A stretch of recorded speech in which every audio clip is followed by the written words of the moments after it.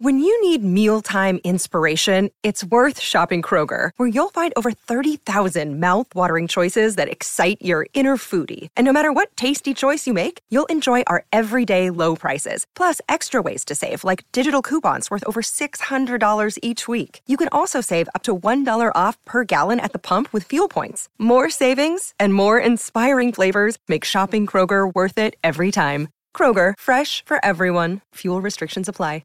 Another day is here, and you're ready for it. What to wear? Check. Breakfast, lunch, and dinner? Check. Planning for what's next and how to save for it? That's where Bank of America can help. For your financial to-dos, Bank of America has experts ready to help get you closer to your goals. Get started at one of our local financial centers or 24/7 in our mobile banking app.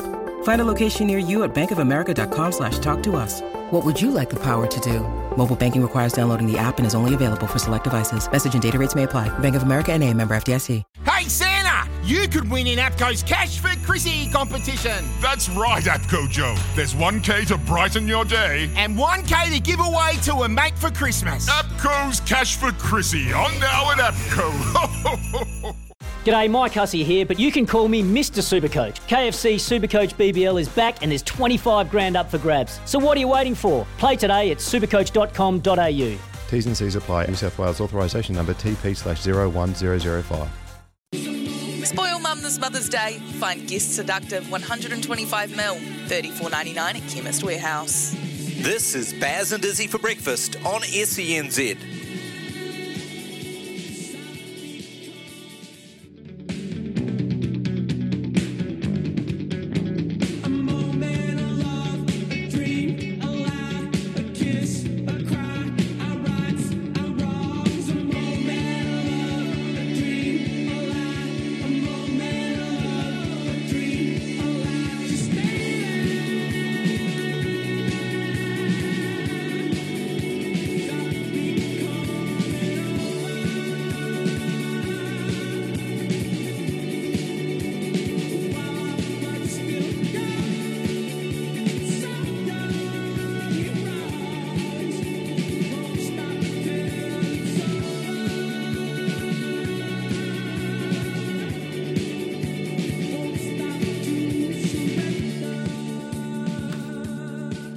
Good morning, Baz and Izzy for breakfast on SCNZ. Tony Kemp, Louis Himwa, and myself from up here in the studio. We've got Jacob in the back doing a fantastic job.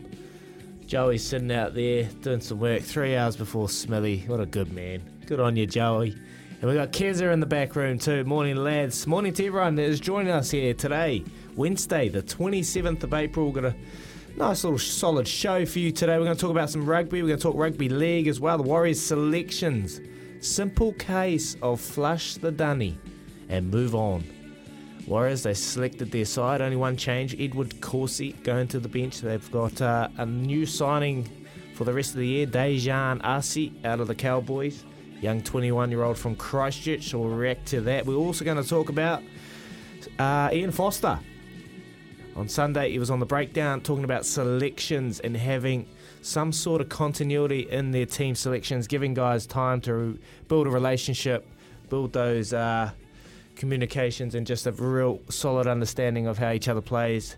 And looking forward to ripping into that just after 7 o'clock, giving our selection headaches. What are they? Locking, midfield, outsides. They're pretty much everywhere, let's be honest. There are some players that have put their hands up, and some players that are probably going to be a little bit disappointed. We're going to rip into that just after 7 o'clock, and we want to hear from you as well. We're going to open up the phone lines, 0800 150 811. They're open throughout the entire show, but after 7 o'clock, we definitely want to hear from you about the Warriors, about the All Blacks. And then following that, we're going to talk to Mark Chittick, our Waikato Stud Racing preview today. We have a big meeting at Hawera. Going to get some tips from Chitty, and I'm sure Kempy will be asking the question about Cinerama. Maybe. Have you got something for me, eh? Should we make the trip, eh? Cinerama's available. Cinerama's racing this weekend, Kempy. In a tough race. We'll rip into that. I'll get your reaction to Cinerama racing this weekend at Te Rapa. And after 8 o'clock, we're going to give our McCafe Coffee catch-up with Bob Herrick, a long-time sports writer for Sports Illustrated, also author of his new book, Tiger and Phil. and which is key because Phil has signed for the Saudi Rebel event, the Saudi Rebel Golf League. Phil Mickelson has asked for, he's resigned from the PGA and he's joined the Rebel League with Sergio Garcia. You've also got Ian Poulter, Lee Westwood. They're the European heavyweights willing to risk their Ryder Cup futures by teeing it up in the Rebel League. So we're going to talk to Bob Herrick, who's all over this conversation, this topic, about Phil Mickelson. Well, if there's money involved, Phil's all about it. He loves the cash, as everyone knows. So we'll rip into that just after 8 o'clock. And then to finish the show, we've got Debbie from Property Apprentice, because at the moment, property prices and trying to even buy a house is not even an option. Interest rates are flying, inflation's flying. It's a tough old time out there. So we want to get a wee update from Debbie from Property Apprentice to maybe help you, give you a bit of update of what's going on in the property world. That is our show for today. Give us a text anytime, 8833 on the Temper Bedpost text machine, or give us a call, 0800 150 811 on the Kennards Hire phone line. Going to say morning to Louis Herman Watt and Tony Kemp. Morning, boys. Morena, Izzy, Kempi, Atamarie. Atamarie, morena, boat. It's actually nice and warm this morning, as he's just still recovering from the flu jab yesterday. Yeah. Sorry, boys. Was that a bit loud? I turned off my mic, but everyone else is on. You know, the idea with the flu jab is you're trying to keep it in you. Yeah. You do get a little bit of flu from it, though, eh? I think it's sort of like you're getting a little bit of the virus and coping with it. Where I felt a little bit warmer this morning. How's the arm? How were the weights yesterday? Mate, fine, mine's fine. You two look like you're struggling. I had to twitch all day yesterday, but no, my arm's a little bit sore, but it's not too bad, boys. I got it done and got my option through. But no, I just had a little croak through that whole little intro, and I was just like, I can't just stop and go, and I did. And obviously everyone else's mics were on, so it kind of echoed through the whole studio. Apologies, lads. But how was everyone's day yesterday? Good. I actually took a leaf out of your book, and it went for I had a massage with my osteopath. Nice. I'm doing a bit of swimming at the moment, and isn't it funny how medical professionals they just can pick you straight away? I was like, just my shoulder, old rugby injury, the shoulder's giving me nightmares up through my neck, and she kind of looked at it and she was like, "You've been swimming, haven't you?" And I was like, "I have." She's like, "Since you last saw me?" I was like, "I have." She's like, "I can tell, just something the way the rotator cuffs move and where your shoulder ends up." So gave me some exercises, and I left the osteopath yesterday thinking, shout out my osteopath, Sophia. I left thinking, you know what, that is one of those things, unlike punting, where every cent was worth it. Yeah. That's really good to hear. Send me her number. I will. I'm always looking for good people to go and try, especially with a crook rig like yours. Yeah, exactly. Try your best with this thing and fix it up. But mate, they're worth their weight in gold when you find the right one. Honestly, I would travel across New Zealand if you found the right person that could manipulate your body back into the shape that it should be. I've got this bloody rib problem where I got kneed in the ribs by old Rocky Turner. Remember that Rocky Turner story I told you? Bugger got me back at Sheffield that day. It just pops out every now and then. It moves, and it moved on Monday. And the shoulder injury and the lower back, and we could do a whole show on. I reckon. Cool. You're right. Yeah, mate. Yeah. I'm looking at Louis when he said that about an because I do like the osteopaths and how they manipulate and put you back in. Pressure points. Mate, hard to find a good one. Yeah, honestly, she's good. You've got Amanda, right? Mandy Magic Hands, we call her. She's living out the back. She bought a cozy home, little tiny home out the back of our house. So she's moved in. She's all moved. It's such a nice little spot. She's a massage therapist, so she massages all the Crusaders and all the if the All Blacks are in Christchurch or any international teams. So she lives out the back. And me and Daisy we'll try and get an hour and a half every week. And that's awesome. Get a massage and things like that. But mate, like when you finish rugby, like during rugby, you kind of just go through it all, and you're the same, Kempy. My body is wrecked. And yesterday, my surgeon rang me up about my foot. That little moment last year, you weren't here, Kempy, but I fell off a motorbike and got 2 screws in my foot. Kempy wouldn't have heard that. I haven't heard it. So Baz was going away, And it's me and Louis in the seat, and ready to rip in and just take a little bit of leadership and just enjoy the next couple of months. Anyway, day one, I think he hadn't even left. It was Friday. It was Friday. Baz finished up Friday morning. Yeah, it was Friday, and I was riding my motorbike. I got a new motorbike, and my neighbour got one, and so he brought him over, and we're just cruising, and just got a bit excited. Anyway, I was cruising down the driveway, and my neighbour was in front of me, but he went around the corner, but he dropped something, and I was going too fast up the driveway, and just kind of couldn't pull out, and we crashed into each other. Anyway, it was a nightmare, and then I had to get 2 screws in my foot. No. So got 2 screws put in my foot. It was a long process. I was in a moon boot. I was in a cast for 8 weeks, maybe 10 weeks, and then I had to go moon boot for 3. So 3 months just. Daisy was not happy. Anyway, my surgeon rang me up yesterday. I missed. I was in Auckland, so I missed our catch up. How are you? How's it going? I said, it's not. It's all right. It's bearable, but I just thought it'd be like 100%, but it's probably only about 60, 70%. And he's like, okay. He's like, you got an option here. We'll go back to square one. I'm going to go in there and I'm going to fuse your foot. No. And that'll get the job done. It'll get it sorted, but you'll be back to square one. You're 10 weeks in a boot, and same again. No. I was like, nah, it's not that bad. I could play golf. I could play golf, but yeah. What's the other option?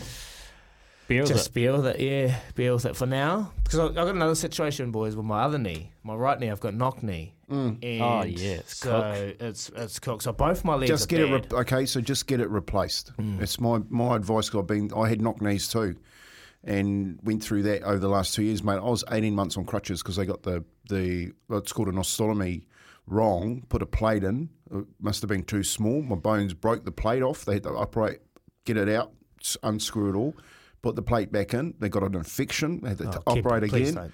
Take it out, and mate, I've just got back. I've been off crutches now for about 3 months. So, mate, is that why you look like you're staggering around drunk all the time? Yeah. No, that's just because I'm drunk. All right, sorry. But yeah, mate. I should have just got the knee. I should have just got the knee. So it's interesting. My advice: don't go for because I'll say I'll make you young. We can fix it. Well, that knock knee, they'll try and bend it out and give you some time.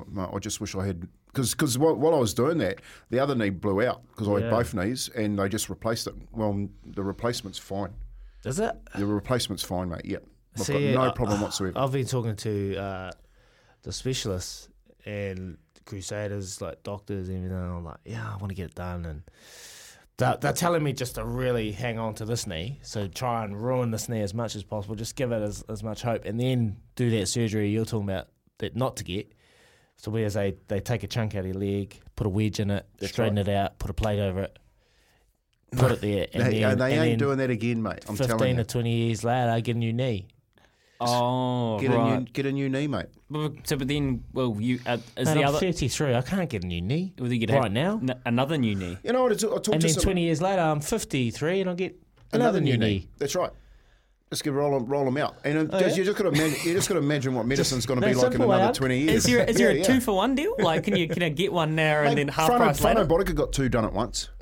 They don't recommend that you get them done both at once. I got my knee, the osteotomy, I think it's called, before he got 2 of his knees done. He was up walking before I was actually able to walk. It's probably doctors sitting here listening, just like. Both cracking up and cringing at the same time, like, this is terrible. No, you know what Kempy did say that makes sense is, think about 20 years from now, Elon Musk has bought Twitter, and then he's also bought all of the DHBs in the world, and we got robots doing their surgeries. It could be just trust the technology.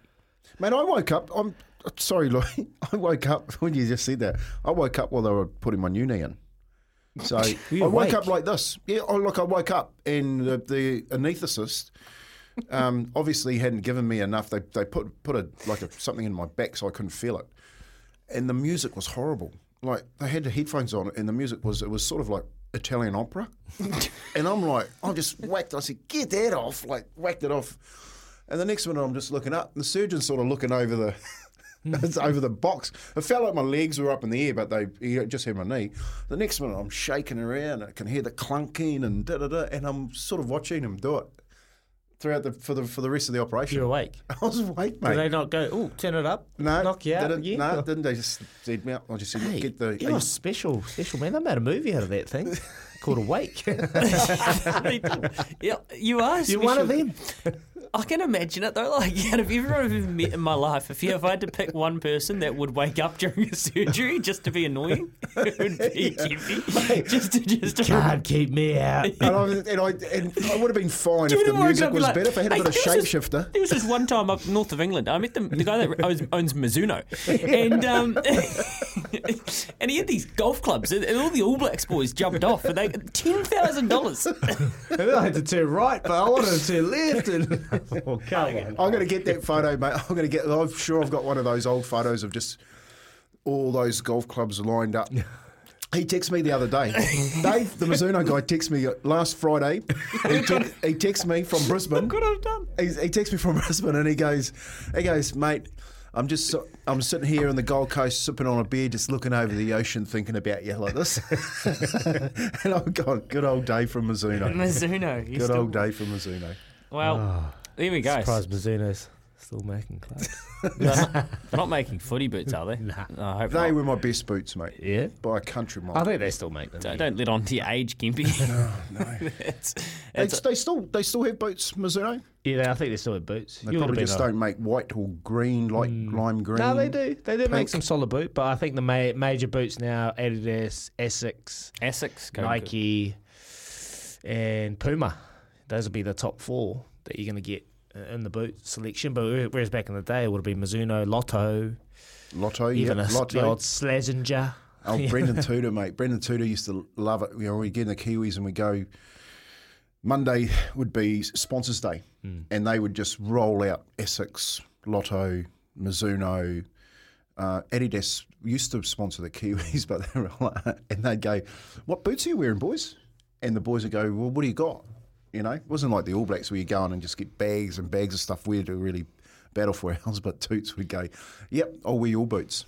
And he'd do it all morning, and you go up in his room, and he's got them all stacked up, mate. He just get everyone's boots, Yeah, nice. and then just decide which ones to wear on the Saturday. Oh, it's fair enough. So it wasn't all too hard. That's You had options. Come on, It's kind of what I'm hearing as well. Actually, Mizuno or Titleist. Golf. Speaking of golf, Bob Harrig after 8. This is fascinating.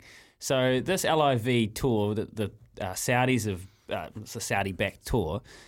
We've known it's coming for a long time, but I think today is the cutoff yesterday was the cutoff where PGA players, tour players, had to put in their exemption letters to the PGA Tour to see if they could get off and out of the tour to play on it. And after Phil Mickelson pretty much said that the PGA Tour were greedy so-and-sos, he's now done it, and he's followed through. He didn't play the Masters, Phil. He's actually the defending PGA Tour PGA Championship winner, remember? And he's actually asked for exemption to come back and play those two events, the US Open and the PGA. Right. You reckon they'll allow him?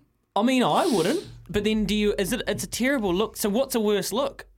To let him do it after he's made a mockery of you, or to not have your defending champion there? Oh. And that's the question for Bob Harrig. So after 8 o'clock, there's some good stuff this morning, boys. And the 8833, the Temper Beer Post text machine's lighting up as well about the Warriors and selection. And we're going to do that after 7 o'clock again. 0800 150 811. We've cleared that block for you again like we did yesterday. And we want to hear from you on the Kennards Hire phone line. So keep your messages coming in, but we're going to funnel it all into that part of the show. And we're going to Kempy's going to unleash, wake up on the anaesthetist table and really get stuck in about the Warriors selection. It's 20 minutes past 6 o'clock. The All Blacks test schedule and the Black Ferns test schedule has been announced. We're going to take a run through that and see which lucky regions of Aotearoa are getting some test match footy this year. Here with Chemist Warehouse, great savings every day. Spoil Mum this Mother's Day. Find Kylie Minogue Darling 75ml, $29.99 at Chemist Warehouse. You're listening to Baz and Dizzy for breakfast on SENZ. 25 minutes past 6 o'clock, 27th of April. Great to have your company this morning. Good morning, team. I just want to say a massive thanks to Musashi, Good Sort of Chalky prize pack that arrived yesterday, and Chemist Warehouse. It is awesome and will be used well if I can get it back from the wife. Thanks to Musashi, Chemist Warehouse and SENZ. Boys, always great to listen each day. That's from Mark on 8833. Mark, good man, and glad we could look after you with the good sort of chocky this Easter.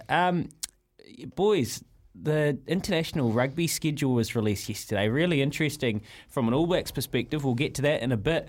But actually for a Black Ferns perspective as well, because it's a World Cup year. We spent a lot of last week talking about culture and what sort of challenge they have. They've got 5 test matches to prepare. They've got Australia in June, they've got Canada in June, they've got the States in June, and then they've got 2 more test matches against Australia in the Laurie O'Reilly series back towards the end of August. Meanwhile, the Women's Six Nations going on with 13,000 screaming fans up north. Is there a disparity, like we've been saying again, about the intensity of women's rugby at the moment? Look, yeah. Wayne Smith's already spoken about. They're about 2 years behind in the professional era with our Kiwi girls. You see what's happening over in the UK. They're selling out stadiums. They're just on a different level.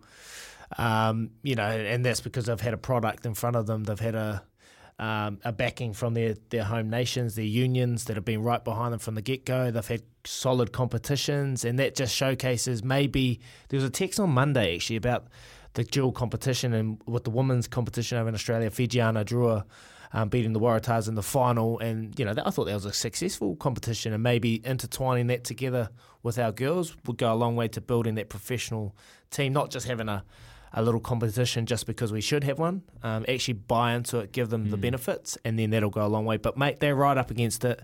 They've got 5 games before they head off to the World Cup. Is that enough? Look, it's probably not enough. No, definitely not enough. They need time to actually play those top sides. They're not going to get an opportunity to play them.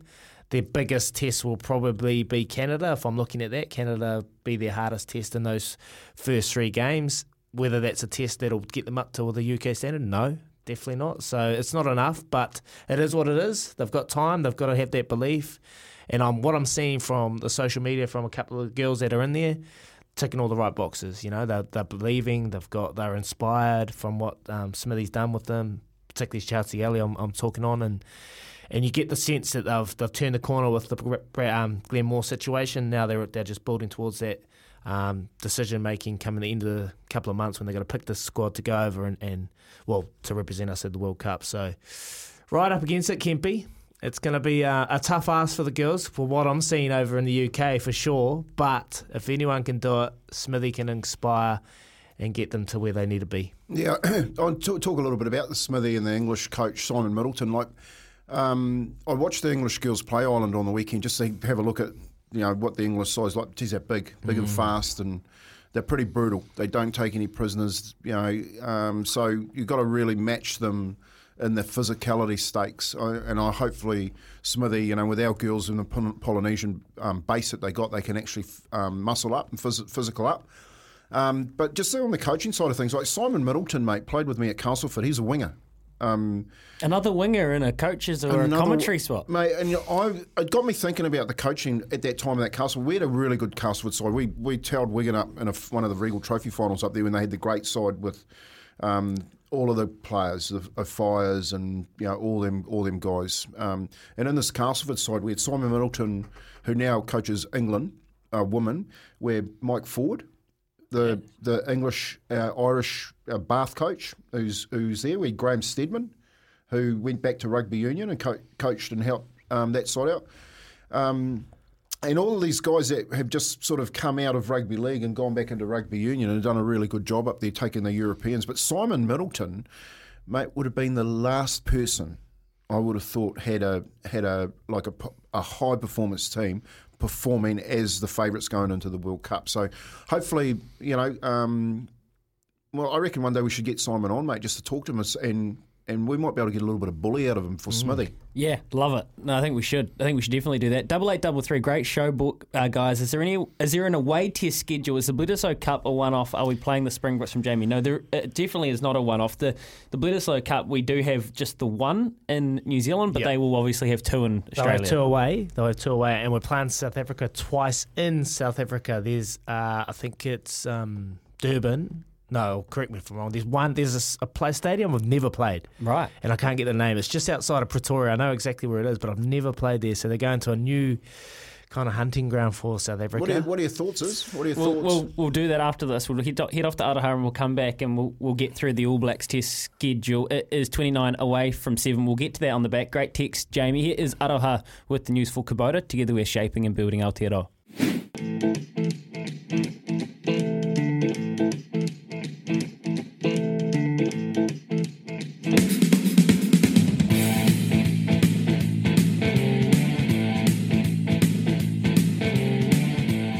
SENZ 27 away from 7 this morning. Great passionate messages about the Warriors and selection. After 7 o'clock, 0800 150 811. The Kennards Hire phone line is all yours.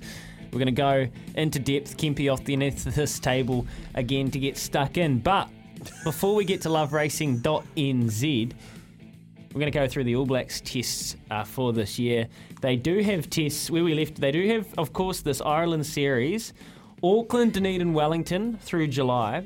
We have 2 games against Argentina. One, the Garden City gets test match rugby again, Daggy.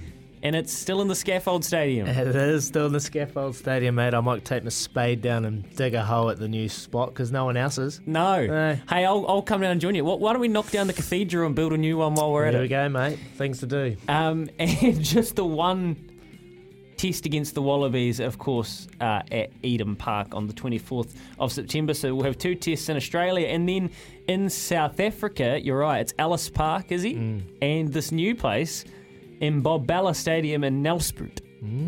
Never heard of it. I've Googled it, and it's just outside of Pretoria. It's a new ground. I've never played a test match there, the All Blacks. So, yeah, it's going to be, I think they're trying to shake things up with South Africa. And you asked the question, Ken, before we went off about South Africa.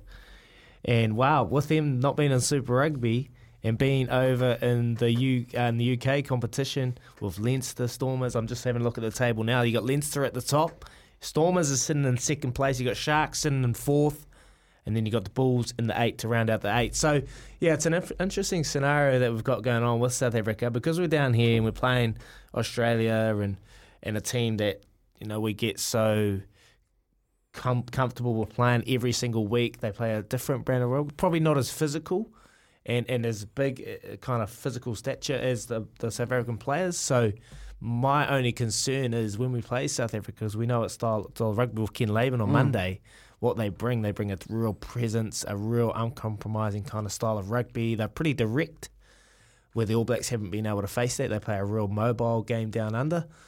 So that's my only concern, is if we can match them physically, because in the last couple of years, that's where we've been dominated. We've always had the game plan to outskill them and outplay them, but when it comes down to like set piece, physically winning the game line, the tackle area, that's where we've struggled. So that's my only concern with us playing Aussies all the time and not having the opportunity to play South Africa. We're going to miss that. And we saw that last year with the trip up to Ireland and South Africa before we went up. And France at the back end of it. The South Africans, it might be a masterstroke, mate, for them going back up to that Northern Hemisphere competition to get that hardened football before they go into the World Cup. So I hear what you're saying. I hear what Kenny's saying. It's going to be, I think, this year that trip is going to be really telling for the All Blacks and whether or not they stick with that system that you said, that pod system that doesn't work for them, or they actually say, well, what are we going to actually do to harden our players because we're not getting that type of football down here. Let's follow this conversation up just before 7:30 this morning because Ian Foster made a comment on the breakdown on Sunday night about selections this year looking towards the World Cup and maybe what they did wrong 4 years ago. So we'll come back to that. One last text, what if Ireland roll us? That came through after you said my only concern is South Africa. Well, yeah, that is a deep concern of mine. They won't roll us. Not at the back end of the They won't roll us. They're going to the end of their season. They just want a holiday straight after. No, I can't see Ireland. Look, they've always tested us, but I can't see them rolling us in New Zealand. Love it. And the beauty is we've got, what's that, July? We've got a whole couple of months to really ramp into it. And if I'm wrong, I'll eat my hat in July after the June series, but I can't see them coming in. You got that, Jacob? Did you take that? Grant Fox's last time in selection seat, you've seen Joe Schmidt taking over after that. I think Joe Schmidt will be there in June and he'll just have a bit more of an influence than we're going to see. Oh, I wonder what sort of hat he's going to eat. All right, loveracing.nz is your hat. home for... What's that little rod and gun, is it? Hey, it's weathered, mate. Oh, weathered. It's nice. weathered. You duck hunter. He loves a hat. Yeah. He loves a hat, Louis. Counting down the days. Loveracing.nz is your home for everything thoroughbred racing, news, reviews, previews, the lot. Boys, today we're racing at Harwater. It will be a heavy track. Right now it's only sitting at an 8, which I can deal with in the CD. It's not that bad, an 8. I think there's a couple of bets here today. And after 7:40, we'll catch up with Mark Chittick, Waikato stud master. He's a great racing man. And in his famous Waikato stud colours today, there's actually a couple going around. One in particular I want to highlight because we've spent a lot of time talking about this mare, Ideal. In race number 7, Ideal, trained by Alan Sharrock. He trained the Damn I Do, and she won the Tarzino Trophy with the McPhee Challenge Stakes. It was back then. So she was a super, super race mare. In turn, has become just a star of the breeding barn. She's left Kiss the Bride, another winner previously, and now I Do. Alan had to be very patient with this mare. She had a lot of issues. She's 4 years old. She's only had the 3 starts. But when she hit the scene, we tipped her out that day. She ran a second, then she won, then she's run a third last start. Now, the key is, who beat her last start at Awapuni when she SP'd at $2.80? Al Vincador and Power and Passion. Power and Passion ran a nice race on Anzac on Sunday just gone, and on the Saturday just gone, Al Vincador won a really, really strong race at Counties at Pukekohe there, beating home the likes of Apostrophe, Supreme Khan. I think Al Vincador is a nice mare, and I think Ideal in start number 4 at $2.80 is a get a fistful sort of occasion. So we can double check that with Mark Chittick. Kempy, is there any bully out of Taranaki just around wins. this? Get onto your nosebleeds. Responsibly. It's a look at Alan. You know, I spoke to Al yesterday. He's got a couple running this week. Obviously, Cinerama's coming back, and Tavatak's also having another run this weekend. So you'll be heading down the highway to Te Rapa this weekend, Kempy. Cut it out. Yeah, nah. I don't know. We'll see. Well, why wouldn't you be? Oh, well, I'm good. Yep, I've never gambling heard a responsibly. horse owner be so deflated in my entire when the noms came hunting out? life, and that's 7 months. Yeah. Come on, fellas. I've Be sitting nice. across someone that's just... He's got all these war stories about knees and Got the Mizuno. You sound like Nathan Brown. concussion, mate. You sound like Nathan Brown, mate. I'm not that bad, surely. Was Nathan Brown talking about you when he said I'm they just keeping it- gave up? No, I'm keeping it in private. Now, imagine you after It's the not for Warriors public game on consumption. Monday. Imagine you in the changing room, you'd be sitting there with your shoulders and your neck. I wasn't that type of coach that kicked chairs and put holes in walls. Just for context, it's because Tualissa has, just for context, you know, what are we talking about? Kempy's horse Cinerama, looking to finish her career with a bit of Group 2 in the Travis Stakes. Well, look who's showing up. Tualissa, who is probably one of New Zealand's top 6 or 7 horses. And she's also looking to finish her career with some black type. So it's a tough assignment, Kempy. It is a tough assignment, and yeah, I haven't decided yet. Do you want me to get on Tualissa? Yeah, God, please. I'll do that I for you. didn't even think about that. I'll do that There's for the you. answer. You've got the greatest weapon ever. There's the answer. I'll do that for you, As he's Kempy. on, I'll actually give you the money to punt it. There you go. That's how we do the deals here. Just one other one I'd watch at Harwater today. It's short enough. Invisible Spirit. I know the Benna Wynyard team have had a slower season, but look, Titled got it right and ran a nice second in the weekend. This thing loves it fresh up. It's not going to have any issue with the heavy track at all. So it's $2.70. You can maybe chuck that into a multi with Ideal. The All Blacks are playing at Sky Stadium. Horrible hunting ground for them. Wellington. Terrible. They've place. had a horrible outing in Wellington. I think I lost 3 there. Drew a Lions game there. Drew a Lions game. South Africa twice. It's a tough old hunting ground for the All Blacks. They're playing Ireland there in match 3. I can't see them losing Eden Park. Can't see them losing Forsyth Bar. I can't see them beating the All Blacks, but if there's going to be an upset at Sky Stadium. All right, we're going to go decide what sort of hat Izzy's going to eat. In the meantime, 0800 150 811. Quizzy Dag after this. Give us a call for a $50 TAB bonus bet. This is how you do it. Quizzy Dag, come play it. This is how we do it. Quizzy Dad, come play it. Quiz is on the line, just one at a time. Don't Google a lie. Phone a friend, you'll be fine. Just listen for the signs. TAB with the prize. $50 if you're wise. If you're wrong, and then we'll say goodbye. This is how we do it.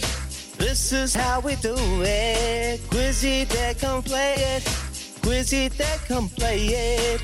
0800 150 811. Let it go. Now give us a call. Morning. Quizzy Dag time. I'm going to give some of you $50 TAB bonus bet courtesy of our good friends, Paulie Moati. Definitely not Paulie. He likes take. He don't give. Anyway, we're going to give it to Brett. He's going to open up the betting today. Cuzzy Brett. Morning, brother. Morena koutou. Morena. How are ya? Oh, kapoi. Awesome. How you boys doing? Yeah, we're good. Good to be in the studio and see the lads having a good old time up here in Auckland, brother. But we'll rip into it, mate. Good luck. Which team swept the Brooklyn Nets in the first round of the NBA playoffs? Oh, Boston. Yes. Ooh, old Larry Bird country. Lazar. All right, question number 2. F1 driver George Russell drives for which team? Mercedes. Yeah, Uncle's on a heater. Let's go. Question number 3. Which EPL team sits at the bottom of the table? Ooh. Five. I don't know. So we go. Kōrero tomorrow. Love your honesty, Brett. Love it, mate. Thank you. Have a good day. All right, here we go. Trent. Morning, Trent. How we going, boys? Good, mate. Good. Question number 3. Which EPL team sits at the bottom of the table?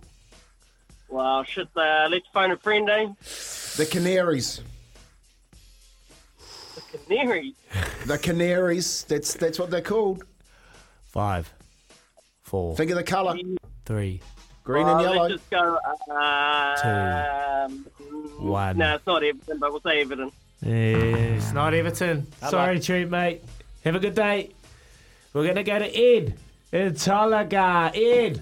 Morena, my brothers. Yeah. Morena. Question number 3, Ed. Which EPL team sits at the bottom of the table? Liverpool.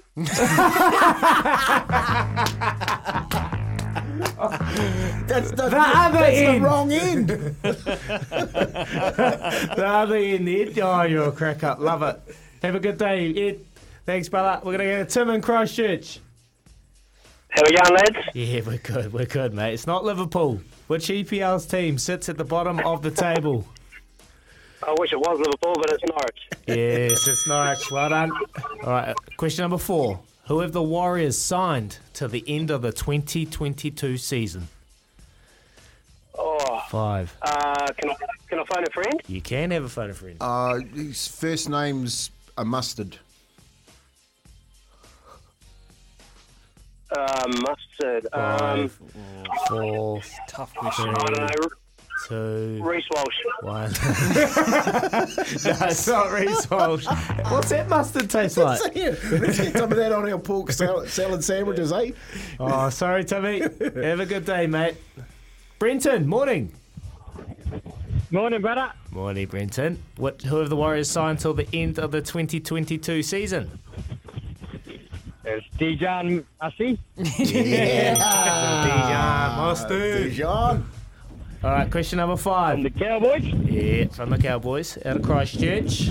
New Zealand's only medal at the Paris Olympics in 1924 was a bronze won by Arthur Porritt. What event was this in? 5.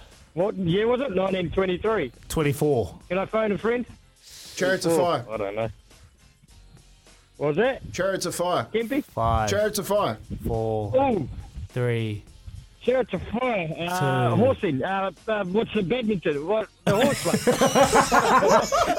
Nah, it's not. I don't even know what the answer was. I don't even know if it's a clue, Uncle. Wow. Just think of a chariot, mate. Yeah, I do. What Don't about think a of the fire? Colosseum. What about a fire? Think about a chariot. Think about a fire. Chariot. We're gonna go Lightning to bolt. Luke I'm from saying chariots Dunedin. of fire. Luke. What was he good at? Martin of Fire. Luke from Dunedin. 100 metres. See, everyone thought it was a horse and a cart, but it was chariots of fire. Oh, fire. I'm glad, Luke, that you could decipher what Kempy was trying to say. The mustard one was out. We're on the same page. Did you get the mustard one? Yep. There you go, course he boys. did. There you go. Dijon. All right, Luke. Well done, mate. Spend that wisely and have some mustard on your cheese toasty this morning for Bricky. 7 away from 7. That's Quizzy Dag. After this, couple of texts before we head off to the top of the hour. Spoil Mum this Mother's Day. Find YSL Parisian 90ml, $119.99 at Chemist Warehouse. You're listening to Baz and Dizzy for breakfast on SENZ. Coming up 7 a.m. this morning, Baz and Izzy for breakfast. Baz's Kolkata Night Riders are in action on Friday morning, so in a couple of days he'll be preparing for that. Here's a text on 8833. Kempy, which relates to this opening of the show where I said that my shoulder is a little bit messed up. It's really interesting too. From swimming. It's really interesting. It's obviously a very, very big fan of yours. It starts by My saying nana? this, Louis Darling. For a while, please try a floater board in your fingertips with arms out front. Breathe side to side and kick up and down the lanes. Give the rotator cuff a good rest, darling. Take magnesium tablets. Ease back into freestyle, half a length at a session slowly. Who is that? Is it? Who is that? I've run the number on it. Don't know. Leave your name because it's great advice, and I think that's what I should be doing instead of thrashing the shoulders in that freestyle. Or maybe I'll go for a little bit of breaststroke as well. Just that side to side. Appreciate that. Heaps of texts here about the Warriors. So they've named their side, Kempy, for this weekend. This is the thing about the NRL. Sometimes you just don't have time to stop and think. You just got to forge on. Day 2 of that hangover, of that historic and woeful hiding on Monday night. What will they be feeling like in camp today? How will they be rebuilding? Sore. Yeah, like my shoulder. We'll get into that after this. 0800 150 811. That's the Kennards Hire phone line. Any thoughts on the Warriors team being named? Come through, have a chat to Kempy. We're off to find some McCafe coffees. Here is Aroha with the news for Kubota. Together we're shaping and building New Zealand. Spoil Mum this Mother's Day. Find YSL Parisian 90ml, $119.99 at Chemist Warehouse. This is Baz and Dizzy for breakfast on SENZ.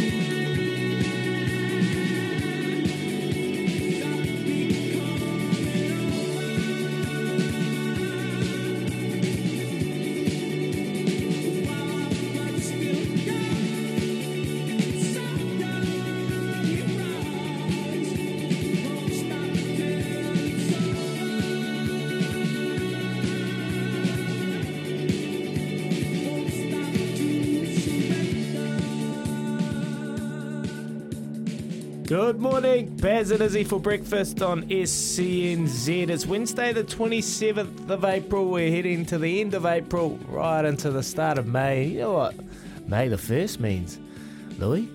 May the 1st means you're going to get out there and... First weekend of May, duck shooting season. Yeah, mate. It's rural Christmas, they call it. Yes, you're right. I've been about, mate. I know you're going to... it's something you look forward to every year, so look forward to hearing your stories after May the 1st, mate. May the force be with you. Eh? Good luck. Anyway, giving Louis a shotgun. Yeah. But dangerous. Oof, hell. Anyway, coming up in the next hour, we're going to talk to Mark Chittick, Waikato Stud Racing preview. Today we have a big meeting at Hawera. Going to get some tips and some grade from him, and I'm sure Kempi will talk to him about Cinerama. She's racing this Saturday against Tualicet. He's deflated, but I told him I'm going to back Tualicet, so probably stop Tualicet from winning. There you go, mate. it. I'll do something for you. And then after 8, McCafe Coffee catch-up. Bob Herrick. He's a long-time sports writer for Sports Illustrated, and he's an author of his new book, Tiger and Phil, which is out now, Louis. Is it out now? Yes, on Amazon. You can get it. It's out now on Amazon, and you can grab that book. And we're going to ask him about the current topic with Phil leaving the PGA and going and played in the LIV Rebel League, backed by Saudi Arabia. With you got Lee Westwood, you got Ian Poulter have joined already. So it's a topical conversation. He's already committed to playing in the PGA Championship, where he is defending champion, and the US Open. Be interesting to see if whether the PGA committee allow him to do so. Anyway, that is our show for after 8 o'clock. Right now, we're going to ask for some callers. 0800 150 811 about the Warriors. The Warriors team has been named. They have made some changes, and I'm going to ask you this question from the text machine, Kempi. Good morning, Kempi. What's your thoughts on the Warriors' changed lineup? Thoughts on Rocco Berry and Vailea on the wings as they are centres? Do you think Ben Murdoch Marcella comes into the lineup, named on the extended bench as an impact player? That is from Ryan, a big Warriors fan. Yeah, look, that's a really good question. I think you can't go across Murdoch Marcella for impact. You know, having Jake Murchie on the bench doesn't really give you enough of that X factor. Katoa comes back because I've lost Penny, to injury. So, Katoa's been playing okay. I see that they've moved him from the edge to as a middle player now, so he's filling that gap of the big guys. Bunty Afoa, I think, is lucky to hold his position. I thought defensively he was pretty poor on the weekend. The other changes on the wing, like changing both wingers out is really interesting. Now, Kossi had one of those nights. You know what I mean? For me, I see that he's named as 18th man, but Brownie's probably thinking that he needs some time to recover, and I hope it's just that, because the kid's been going okay, but just they had to do something there. But they bring in Viliami Vailea. Now he's 110 kilos. He's 2 metres tall.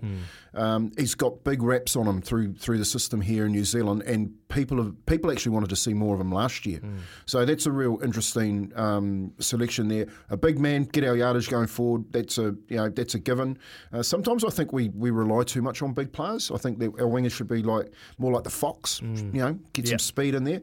And Rocco Berry comes back, and having Rocco Berry in there covers your centres. I thought Jesse Arthur's was the other one who was really lucky to hold his position. He was given a toweling by the young Papua New Guinean centre, Oram, for Melbourne on the weekend. So again, you've got to be careful of making too many changes. The spine didn't work. The other, I spoke to about it yesterday.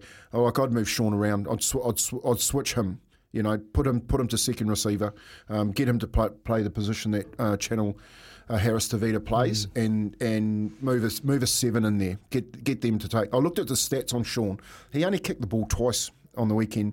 Admittedly, one of them led to a try. With that bounce of the ball, that was funny, wasn't it? When the commentators are saying, shocking bounce. Shocking. Well, it's a rugby ball, mate. Yeah, it's not a soccer ball. It doesn't bounce straight up in the air.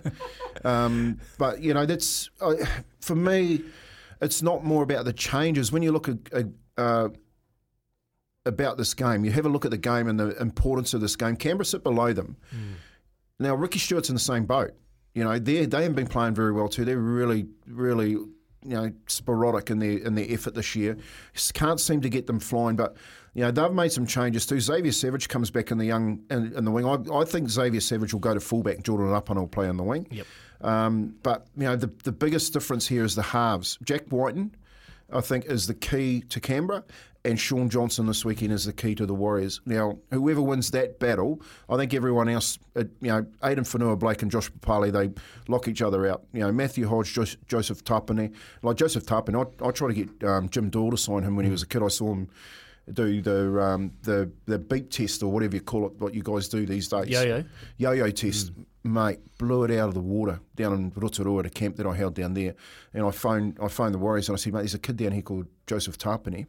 He's looking to play. He's first time coming back, ended up at Newcastle. They obviously left it in the voicemail. They well, come on. So man. I think the forwards cutting them out. The other part with the Warriors that is really lacking is their edge players. Ewan Aiken and Bailey Suranen don't do it for me. You have a look at Kikau. I've said it so many times last year. Like, pick a strike back rower and put him out there to allow that. It's not about the strike back rower. It's about the defenders that are around him and worried about that strike back row, which allows your halfbacks to run, which allows your centres more space and puts a focus on one player. Now, if me and you were defending out there in the centres and we had Bailey Suranen and Ewan Aiken run at us, not a natural threat. Take care of him, will you? I don't even have to worry about him. You sort of are. If it's Kikau running at me and you are going, mate, get over here and give us a hand with this big dude, you know what I mean? So I just think the back row struggles at the moment. That's, for me, where they need to go to. Everyone's talking about the edges and the centres and the wingers. No, it starts one more player in, and it's the edge back row. So do we have the personnel? Obviously, we've got a lot of injuries in the Warriors. Do we have the personnel? Give us a call, 0800 150 811 on the Kennards Hire phone line. Give us a call if you agree with Uncle's comments or you disagree. Let us know on the phone line. We'd love to hear from you. But do they have the personnel, Uncle? They've got, those are the what's at their disposal right now. Is there anyone else waiting in the ranks that can come in and potentially fill that role on the edge? Yeah, look, Tohu Harris is obviously the edge player that can play on that right edge. He's meant to be back mid-season. Hopefully that's true. We need him. Look, I thought Katoa last year was a real good left edge player, but. Mate, you can rotate Katoa and Ben Masala over periods of time. Like, get away from this, I've got to have the 80-minute front row. I've got to have the hooker sitting on the bench. What you've got to have is you've got to have players in your team that are the better players that are going to win your football game. Kempy, a couple of great texts here. The Warriors should be made to watch full replay of the 1998 Anzac Test every day for the rest of the week. Well, I do. Yeah, you do every day. Yeah, and I wasn't even playing in it. So that's responding to my message about what would day 2 hangover be like after that hiding. Shaun Johnson is the key to the Warriors. Now, where have I heard that before? That's from Gig. That's kind of like yesterday. If Shaun Johnson's the answer, what is the question? Well, let's remove the name. That is a great one. Let's remove the name. Let's remove Shaun Johnson and let's put marquee player. Okay? So let's go to every club. The marquee player is the key to the team. Now, where have I heard that before? Well, Pappenhausen. Roger Tuivasa-Sheck. Yep. Roger Tuivasa-Sheck. Tom Trebojevic. And the list goes on and on. What we're saying is your marquee player is the key. That's why you pay them the big dollars. So for Johnson, I know you've touched on it. You looked at the stats and you rattled them off earlier. You said caught the ball 29 times. Caught the ball. He had the ball 31 times. He passed it 29. Passed it 29. Yeah. So that just shows he's not an actual genuine threat, and that's what we spoke about the other day. Teams know that Johnson, the now, is probably going to be a bit more of a distributor, so he's actually not a genuine threat on the other side of the ball. See, I remember my dad coached me when I was a kid, and I remember him saying to me, distinctly saying to me, don't pass the ball all the time. Okay? You've got to run, mate. You've got to have a crack, And he would say to me, because when you pass it all the time, the defence will just slide off you. But when you run, you'll put them in two minds. Like, carry that ball out in front of you and you just run. And what happens to a defensive line when you're catching it 31 times, you're passing it 29 times? You're making it so much easier on the defensive line. So, he needs to start getting tackled. He does. And Kempy, you make a really good point. Well, your old man makes a really good point. And it's like this across any sport. Is the players that get the big money and take off the salary cap are the dual threat or the triple threat players. No just pure shooter in the NBA makes $100 million, gets a $100 million contract. You have to be able to do more than one thing. And geez, you've stoked the fire, Kempy. Name a team that would have Brownie as an assistant, let alone head coach. He sucks. That's from Frazee on 8833. Well, you haven't mixed messages there. What about this? Would Tohu Harris be that player you're talking about? Well, Tohu Harris on the edge he is 100%. And whether he comes back from a major knee injury and is that same player, who knows? But he's had plenty of time to rest up and get ready and become that strike player mid-season. I just hope that by that time that he does come back, that the Warriors haven't missed too much of the season and let too much of the season slip. Like, you really need to finish in the 4. Think about it logically. 16 teams, and you got to win half your games. You get in the 8. Like it's a pretty easy number in it when you're breaking it down to make the 8. But unfortunately, from 5, 6, 7, and 8, they don't win the final. Well, it's 1-4. With that in mind, Kempy, Izzy, this weekend, like day 2 after that hiding, like, is there any room to dwell and to get stuck in the weeds about what went on against Melbourne? Or is this weekend against Canberra, which is a winnable game, should every little bit of your juice of energy just be going in to win this week? They have to, yeah. They got to move on quick. It's coming up. It's only a couple of days out. They've already named their side, so the guys know who's getting an opportunity to right the wrong. And you can't dwell on this competition. Look, it'll be interesting to see what's unfolded over the last day and a bit. If there had been the tough conversations, we know Nathan Brown come out and said he's got to ask some things, and the media asked, and he didn't really explain himself. So look, be interesting to see if anything has eventuated. They've asked the hard questions. They've put people on the spot. They've only made one change. And, so look, it's a simple case. They've got to move on. This is a winnable game against a tough outfit, the Canberra Raiders. But I want to ask you, Kempy, the question about Edward Corsi, the young man. Obviously had a night to forget.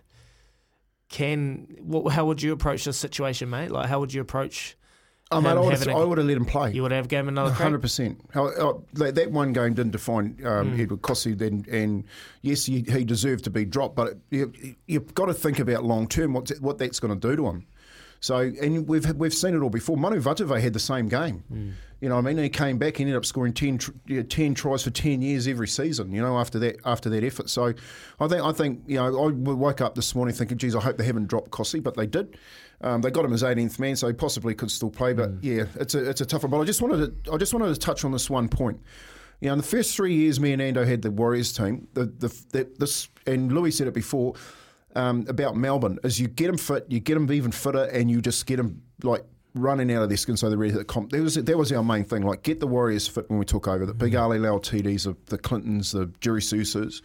So we flogged them. And we got them really, really fit. Those days with no GPS, you know, it was just I and how you guys feeling wearing heart rate monitors. But when they lost, okay, me and Ando, we never played our cards. They knew we weren't happy, and we put them in a sandpit. So we built the sandpit at the back of the stadium here. Old school, love it. Out Mount Smart. We got the tractor in with the guys at the ground, and they said What are you doing that piece of grass? They said, nothing. I said, can we put a sandpit in there? Well, like at primary school where you don't bring your wide brim hat. Primary school sandpit. Yeah, primary school sandpit. But it was like 10 metres long by 10 metres wide. Could only fit two players defending and one runner. And they knew, mate. And you talk to Monty, you talk to anybody about it. They knew when they were heading to the sandpit.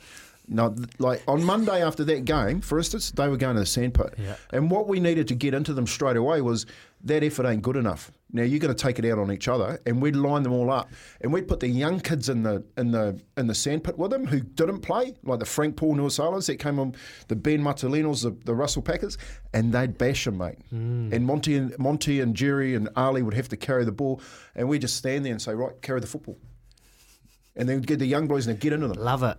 Yeah. Love it. And what that did was it got them ready again for the next week. So have the Warriors done that? Have Nathan Brown done anything like that, or what? Mate, or nah? These days are too soft. Back to the room, put the PlayStation on and move on? That's right. I don't know if it's that, but I do know that it's not that. It's not what Kempy's saying, and it's somewhere in between. What Nathan Brown said about some people didn't try and how he's going to deal with it, that's for him to do.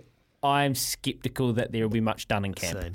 This week, I'm thinking it's actually probably just throw it out the back door, open the boot, and let's just get this win against Canberra. I'm thinking seriously, and we'll probably touch on this in the next month. I think there's something else going on. Seriously, I think there's something else playing out in the background. So I think there's, because an effort for me, social distancing. Well, for me, the way that they capitulated and the way that players gave in says that there's something not quite right.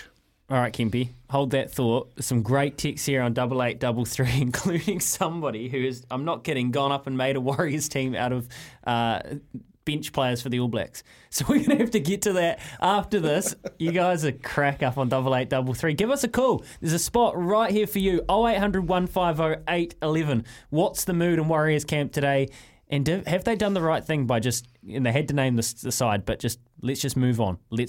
You tell us. It's 19 minutes past 7 o'clock here with Chemist Warehouse. Great savings every day. 24 minutes past 7 o'clock this morning. Thank you for all of your texts coming in. 8833. Loving it on your way to work. Here's one for you, boys. 2000. St George Illawarra lost 70-10 to Storm. The captain was Nathan Brown. Nathan Brown, 2022. 70-10 to Storm as coach. It looks like he might be the only player in NRL history that has had that happen. Not a good stat to have. And then when you've got texts coming through like we need a hard-nosed coach like Tuvi, it's pretty uncomfortable going for Nathan Brown at the moment. I feel for him because he couldn't make those tackles. He wasn't the one out there, but there's clearly some sort of disconnect, is he? There is some sort of disconnect. And we spoke about it, I think it was about 3 or 4 weeks about the training. You know, when they weren't converting their opportunities, they kept dropping the ball and not having really that real edge there. And it just kind of sounds like Brownie kind of hasn't really got the edge to be able to provide that at training. And I know you've been involved, Kempy, and we've had coaches that have been able to provide that edge. My question is, how do the players react when you get the hard questions asked of them? You know, because a lot of teams, there are some coaches out there that have had that about them, but when they've asked the hard questions, the reactions, I don't know, I've never been in the Warriors, and I've been in teams when that's happened, and I've seen players react really well to it. I've seen players not react really well to it. So having that balance, I think when you look at the Warriors team, the Pacific Island influence in there, how would they react to these kind of scenarios, these situations, and is that part of Brownie's kind of process with situations? Yeah, look, I think he needs a bit of significant influence inside his coaching structure that understands the Polynesian way. You know, there's so many people that talk about this, don't they? Yeah, but let's have a look at the fact. All right, so Craig Bellamy's been at Melbourne for donkey's years.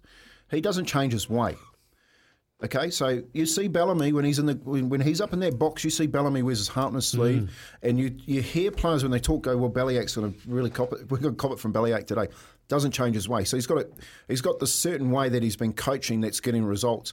Now, it's not about Bellamy. It's not about Bellamy. It's about their DNA. You know, like when we're talking about DNA. Like, to answer your question, Izzy, I think that you wouldn't do that in the Warriors because they don't have any DNA. So when you're saying things to players, there's a split.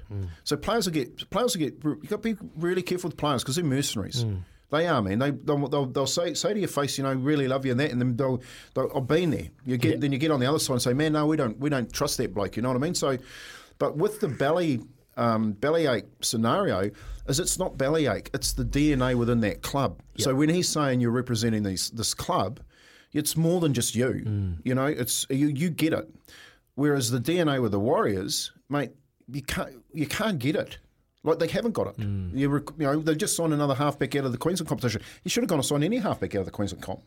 Can be on there, and really interesting point about what players can kind of how their relationships and perceptions can be of coaches, and you would know that distinctly, actually, both of you boys from being on either side of it. Here's a couple. I'm going to try to lump these texts together. We've got so much, and I want to get to it. Right, Richie says, thoughts on the new signing from the Cowboys? Well, that kind of comes into this text here. Do you think the new halfback signing was for Ash Taylor because he might be out for the season? On that, Nathan Brown did say yesterday Ash Taylor's injury is taking a lot longer than they thought. So yes, that little bit of insurance is for that halfback depth. Is $450,000 a year, does that make Sean Johnson the marquee player? Was he brought back to the club as the marquee player? Well, who's the marquee player? Fanua Blake? Kind of. Yep. Walsh. Yep. Reece Walsh, but he's young. He's kind of an up-and-comer. He's not the marquee player. They kind of are in a bit Who's of the highest paid? Yeah. Does that make you the marquee player? You know what I mean? Like, I think so. I think you've got to say that Sean Johnson in this team is meant to be the marquee player. Well, there you go. That answers your text there. Here's one.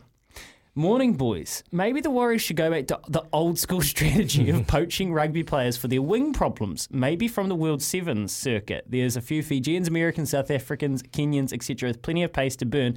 That rolls into this text here from Jade. Here is my starting team this week. My Warriors team made up of fringe All Blacks. Number 1, David Harvey. Number 2, Caleb Clark. Peter Umaga-Jensen in the centres with Thomas Umaga-Jensen, who is a beast, by the way. Lester Fainga'anuku on the wing. We've got Lincoln McClutchy and Ruben Love in the halves. Asafa Aomua, Whakatava, Peter Gasoakola, Akira Ioane, Hoskins Satutu and Ethan Black. I'd hate to say it, but they'd beat the Warriors. No, Kevy. When you're saying it like that, Louis, I'm going, oh, yes, please. It's quite enticing, eh? It's a stacked team. Yeah. Oh. Seeing Ethan Blackadder, he's your Undies. Michael Luck. He's your Michael Luck, and they'll just tackle and run and hit ups all day. I like watching him play too, Blackadder. I really do, mate. This is where he puts his head. Yeah. Imagine how quick his play the ball would be. Oh, mate, he'd be up. He'd be up. A couple of knock-ons, a couple of strips in there from the bunker, I'll tell you. But, mate, that is a fantastic team. It'll be interesting to see if that it'll never eventuate, let's be honest. But, mate, there is some depth. And that question is, it's always that question with recruiting, Kempy, and you've spoken about it when you were in Rotorua and Joseph Tapani was there and you rang the guy and no one ever eventuated on it, mate. It's just a problem.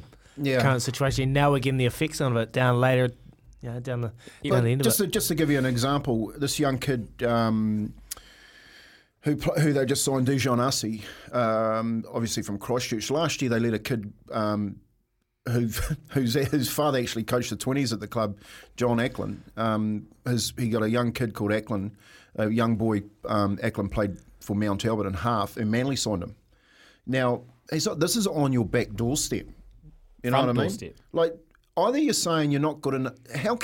See, this is the part I don't get from their recruitment.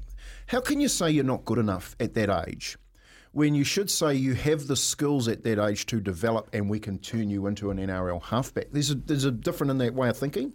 And Manly, Desi's just gone, actually, you can play. Come over here and we'll turn you into a decent halfback.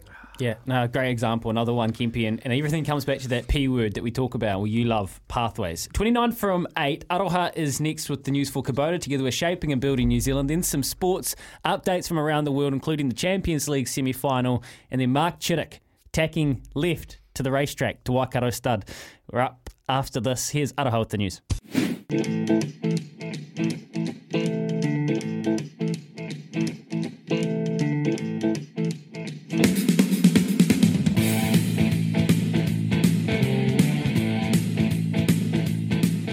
SENZ 26 away from 8 o'clock. Mark Chittick not far away, Studmaster at Waikato Stud to talk some racing. He's got a couple going round today in his famous colours. Some sports news updates. Fellas, well, Manchester City have not wasted time to put themselves in the dominant position against Real Madrid, who have a red card within 35 minutes in their Champions League semi-final. Villarreal and Liverpool make up the other side of the draw. Champions League, Manchester City 2-0 ahead in that first leg. Imagine if it was Man City and Liverpool duking it out for the Champions League as well as the Premier League. Staying up in Europe, Novak Djokovic has been cleared to defend his Wimbledon title as the Wimbledon committee allow unvaccinated players to play. The requirement set out by the government to enter the US does not include mandatory vaccination. Therefore, while it of course is encouraged, it is not a condition of entry.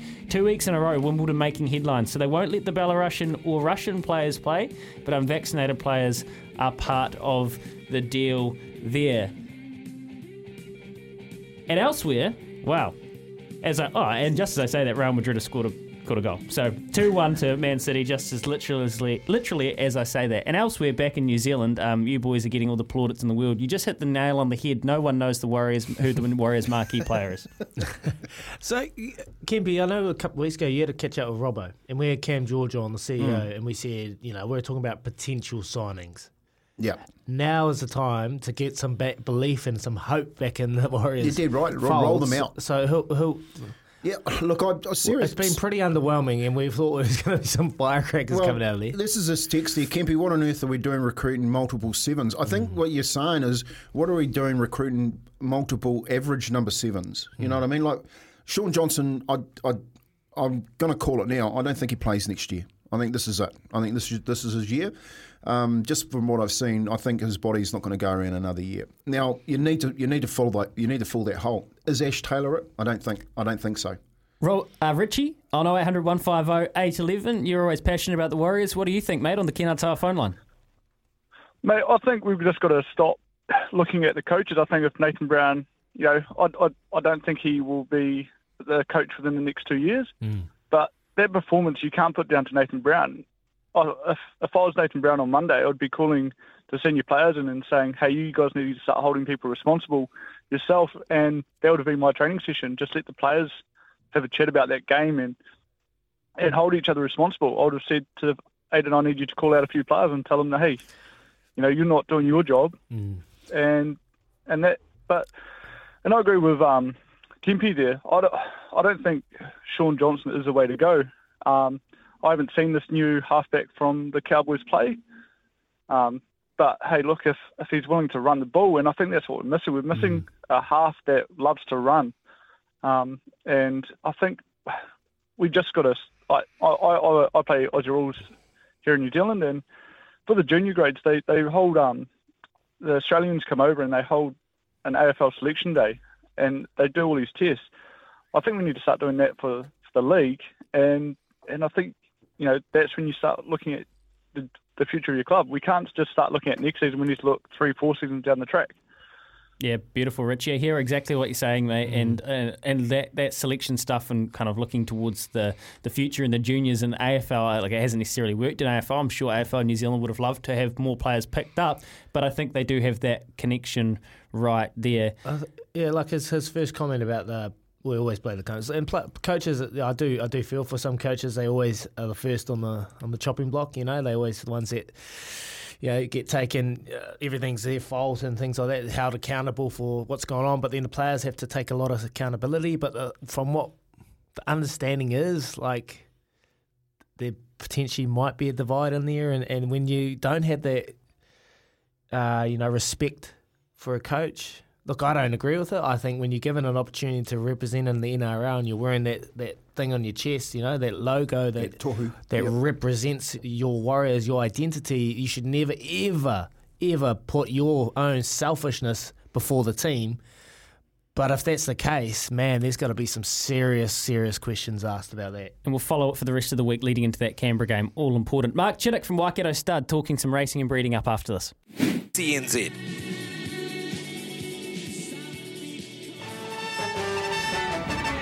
Baz and Izzy are off to the races. Thanks to Waikato Stud, your source for a racehorse. Yes, good morning. Quarter away from 8. We're going to catch up with Mark Chittick right now. They are the powerhouse of thoroughbred breeding in Australasia, and Waikato Stud have locked in their stallion roster for another year. Will all the familiar names you would expect, including the great Savabeel. Today, the famous colours go around Hawera and have a real chance to in the last of the day. Mark Chittick is a stud master of Waikato Stud, and he's out of the bush, and he's a good supporter of ours. He's on the show. Morning, Mark. G'day, Izzy. G'day, fellas. How are you this morning? Oh, very good, mate. We've Morning, hit up mate. McCafe, coffee now. I know you've been dropping them into Baz and mata every morning, mate. You must be happy he's not there, eh? Oh, yeah, no, we're missing him really. When's he back? I haven't actually heard. He's not coming back, mate. He's not going to earn enough money to get me out of the seat. Fair enough. Fair enough. I'm sure there's been an upgrade anyway. Kempy's in the hot seat, mate. He's got the text machine flying with Warriors chat. But we're going to park that for a wee bit. We're going to talk to you, mate. I backed Novia last year in the Guineas down in Christchurch. Obviously, unfortunate, had to retire, but it's going into stud, mate. How's Novia? Yeah, he's fantastic. Is he? Yeah, we all remember that way he won the 2000 so good. Guineas, last on the turn, and at the end of the day, everybody said it was a great ride by Opie. He had to fix a few mistakes up, which he did, but he knew he had the horse under him. And talking to him afterwards, he said as soon as he got him out and got a bit of clear air, and of course he's last on the turn, he said, I knew I had it won, which is quite incredible, really.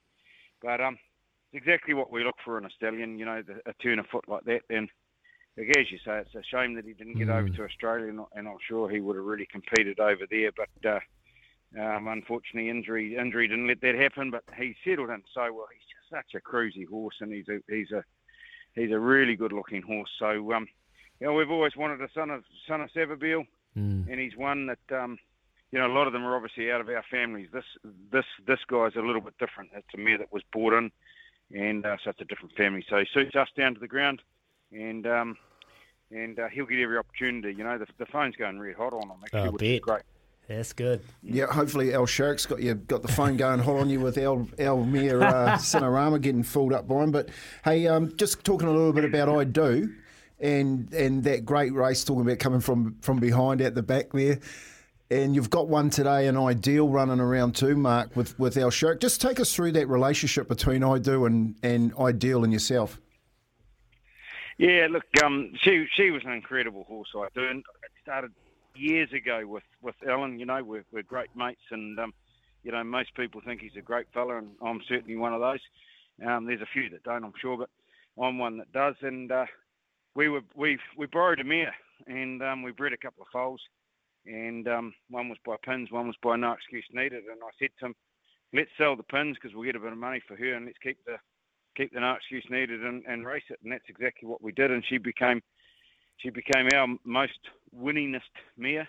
I think it was 14. She won 14 or 15. She won, and obviously the Group 1 at Hawke's Bay, which was a massive highlight. But Alan, like he, as you know, he's a master bloody horseman. He really is, and he handled her extremely well. So getting on to her breeding career, we've sold a couple of Savabils out of her. You know, one Kiss the Bride over there in Sydney with Bjorn Baker. He's a good handy horse. He's probably won half a dozen now, you know, and I'm sure he'll be back shortly. But certainly, with racing a mare like that, it's always nice to keep a filly or two, and that's what we've done in Ideal. And you know, she's sort of taken a little bit of time to mature, a bit like her mother.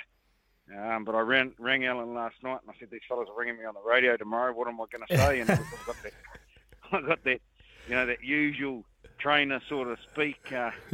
It'll take a good one to beat her. So there you go. That's the word. Don't worry, we've told everyone, Mark. The pressure's on. We'll have to wait till the end of the day, though. Exactly. Speaking about pressure, mate, are there any whispers of a new Probabile somewhere showing huge promise in there, mate? What do you got coming out of the stud? Well, I'll tell you an interesting one, actually, and I think she's going to run on Saturday. Okay. Which is good. When I say good, like sort of like a little, not a surprise, but look, she's put her hand up. She's only 2 years old. She's a Savabile filly out of a mare called Maximara, one that we've retained ourselves. She's called Shanghai Tang, and she trialled extremely well at Taupo just last week. And she's with Tiakau, and I think, Mark, you know, I just read the gallop report this morning. Actually, she's galloped up nicely leading into Saturday. So he feels as though she deserves to take a place. If nothing else, it'll give her a bit of education and set her up for a three-year-old year. But she looks to be enough. I would imagine it'll be a good little field on Saturday. But it's a nice time to start her off while she's 2, and you know, education, prepare her for a 3-year-old. But keep an eye on her. Yeah, keep an eye or have a punt. Well, the 2-year-olds is our 2-year-olds. Keep busy off it. Just looking at a trial now, you're right, Mark. That's slick work. Hey, on Probabile, obviously, like, just so proud of what she's done. Just for the New Zealand breeding industry, her staying here and going to Almanzor, were you surprised at all? Like, how thrilled were you? What did you make of it? No, I mean it's been an incredible ride for everybody. She's an incredible mare, and I just think it's just. You know, we're very fortunate to have, I suppose, people like us in the game and people like Brendan and Joe in the game, etc., that will race a good filly like that, and basically it'll be bred in New Zealand, or it'll be retained in New Zealand ownership at least, because obviously, you know, New Zealand horses, we breeders and horses and trainers, etc., we all punch above our weight, and you know, more often than not, these good fillies, they get snapped up by overseas ownership, because these race fillies at the end of their racing career, they're just worth so much money now, and it's, you know, so therefore, as I say, it's a bit of a rarity, a top-class race mare like that, staying in New Zealand to be bred, which is just fantastic. I mean, that's what has been the backbone of our game, but over the last 20 years, we've lost a hell of a lot of good fillies through that manner. You know, you can't blame people, because they're worth a lot of money. You know, so, but no, good to see you staying in the country and breeding here, and we've got plenty of the family that we're breeding as well. So, but she was an incredible racehorse, and Damien Tiakau and all of them did a great job with her. Hey, Mark, I don't know if Big Red's told you, but we're heading down, me and Louis, to your place shortly. He reckons we've got to come up there and sort of have a couple of quiet whiskies with you and a few steaks on the barbie. He's filled you in with that news, has he? Oh, did I miss this? Yeah, all right then. All right. Twisted my arm. Well, we've got a few tricks. We've got a few tricks up our sleeve. We'll show you some lovely horses. That's what we love doing, and that's what keeps us busy. But there's a few tricks up our sleeve after ours, Kempy. We have to do it after duck shooting season, so we've got our eyes on. Pardon? We have to do it after duck shooting season, so we've all got our eyes on for those clays. Yeah. No problems at all. No problems at all. Beautiful stuff. Beautiful, Chitty. Oh, thank you very much for joining us, Mark Chittick, for our Waikato Stud Racing preview. We appreciate your time, mate, and give Baz a little bit of a banter for us, mate? We miss him here, and we can't wait to get him back. Yeah. Will do, guys. Keep up the good work. Thank you. There he is, Mark Chittick, absolute Legend. champion, giving us all the gravy. You're right, Kimby. Legends. Gary, the old man, Mark, everyone there, what they've done. The family is a real dynasty. George, Charlotte, the kids are just such good people, and they are exceptional horsemen. So when you hear him say, Al's an incredible horseman, well, Mark, just watching him with his horses and the way he kind of appraises Bloodstock, it's pretty special. So awesome to have them supporters of us, Izzy. And after this, we're going to get climb back into those texts, because the text machine, I can actually feel it radiating. Kempy hasn't got a jersey on, and not because he's got massive arms, it's because the text machine's overheating. It's quite cold in here. It's freezing. Text machine's keeping us warm. We'll get to those after this at 7:08. You two. From 8, here we are. Baz and Dizzy for breakfast on SENZ. Coming up to 8 a.m. After 8 a.m, it's Bob Harrig talking golf. Some major moves going in the world of golf. 8833 though, Warriors fans. Well, apparently they've turned the comments off on the Facebook posts. So no wonder you're coming to us to vent. People were supporting them when they went 3 in a row. Lost the change rooms in 2 weeks? That's a question. I think we were always sceptical, even when they were winning, Kempy, that this wasn't a fixed team. Yeah, look, I don't think we're talking about the last two. We're not dodos. We're not talking about 2 weeks. I think that we just haven't put it out there that there is actually something else going on. So, let's have a look and how it pans out. Absolutely. Maybe we should be looking at the top, and that's NZRA. 100%. Pathways, please, not events. Yeah. Look, a couple of people is he coming through and saying don't blame the coach, just like Richie, and I do understand that. And it is always going to be a bigger problem than the coach when we talk in the Warriors, isn't it? Yeah, for sure. And like I said before, players have got to take a bit of accountability for how they prepare, how they perform. When you're representing the NRL side, in particular the Warriors, mate, you're playing at the top level. You should never, ever play a game if you're not fully committed. Spoil Mum this Mother's Day. Find Calvin Klein Euphoria 100ml, $54.99 at Chemist Warehouse. This is Baz and Dizzy for breakfast on SENZ.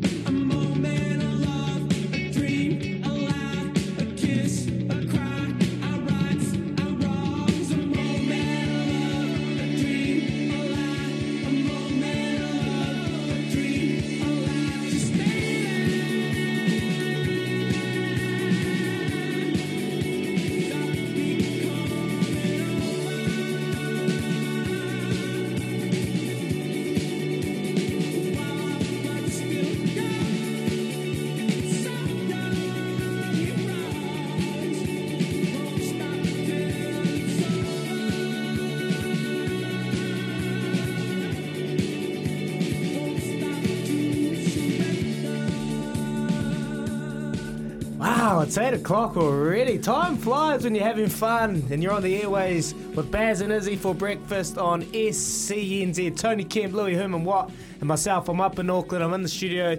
It's great to be here with the team today, and we're talking all things Warriors at the moment. It has been flying on the text machine. We've had some calls from Richie on the Kennards Hire phone line, 0800 150 811. We're going to talk, and we're going to keep talking the Warriors. Got some few texts we're going to get through shortly, and we love your messages, and even better, we love it when you give us a call, so don't be shy. 0800 150 811. But right now, we're going to change of pace here, Louis. A little bit of a change of pace. We're going to talk some golf. It is a hot topic right now because Phil Mickelson has made the change from the PGA. He's going to play in the Saudi Arabia-backed Rebel Golf League. And we got Bob Harrig on the line, and it's time for our McCafe coffee catch-up. And while some golfing fans might still have their jaws on the floor after Tiger Woods' remarkable Masters comeback, they might just leave them there if more high-profile PGA Tour players elect to take their talents to the Saudi-backed LIV Golf League. While the list of players' names is confidential, it's said that the top 15 of the top 100 in the world golf rankings have showed their intentions to join. That includes Phil Mickelson. Bob Harrig is a long-time and world-class golf writer of Sports Illustrated. He's also the author of his new book, Tiger and Phil. So he's well equipped on this topic. Morning, Bob. Hey, good morning, guys. Thank you. Yeah, it actually is a topic. It's right in my wheelhouse. So it's pretty amazing what's going on with Tiger and Phil still at this point in their careers. Now, how serious is Phil about this change? Is it? It's all done and dusted what we're reading, but how serious is he right into it? He's going to go do it, and he's fully committed. No, I don't think he is. Well, we don't know, frankly, if he's fully committed. What he's done is he's asked for permission to play in the first event. And the Live Golf Invitational Series, they had to pivot and switch directions after all of the negativity that came out a couple months ago, mostly surrounding Phil. I mean, they had a bunch of guys ready to sign on to play in their league, and all those guys backed off. And so now they really didn't have a league, and they just decided to stage 8 tournaments this year. You can play as many or as few as you want, but there's still the issue of if you're a PGA Tour member and you're going to play in a conflicting event, which is almost every week of the year, they have an event. If you want to play, in Australia, for example, in the Australian summer, there's still probably a PGA Tour event being played in the States, and you have to ask for permission to do it. And the tour will typically grant you what's called a release to do this up to 3 times. But in this case, because this has been such a tempestuous situation, it's unclear if they're going to give these releases. And then the player has to make the decision as to whether or not they're going to defy it. And I don't know, face some sort of discipline, a fine, could there be a suspension, that sort of thing. So all of that's up in the air. We don't really know. But the fact that Phil even expressed his intentions to go, I find interesting, because that means he's not just going to crawl back to the PGA Tour and say, I'm all in with you guys. Hey, Bob, and if that's the case with Phil, who else is willing to turn their back that you know of up there? This is such a high-profile player. Is there other names that have been touted that are going to leave the PGA?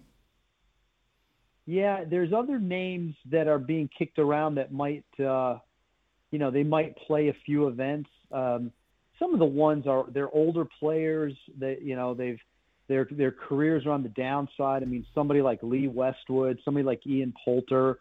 Those are names that have been kicked around. Graham McDowell, those are European guys that play both tours, the European Tour and the PGA Tour.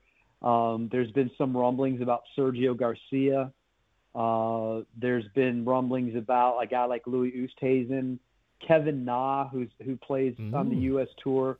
So are they going to get the top names like Dustin Johnson and Bryson DeChambeau and Koepka and Rory McIlroy? Probably not. I don't think they're even going to get them for 1 or 2 of these events.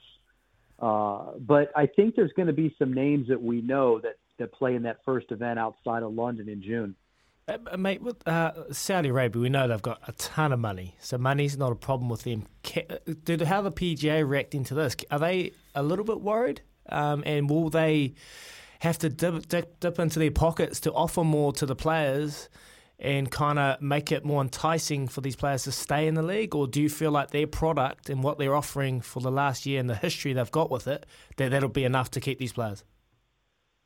Yeah, it's a great question. I mean, the money being offered by the Live Golf League, backed by the Saudi Sovereign Wealth Fund, as you know, it's immense.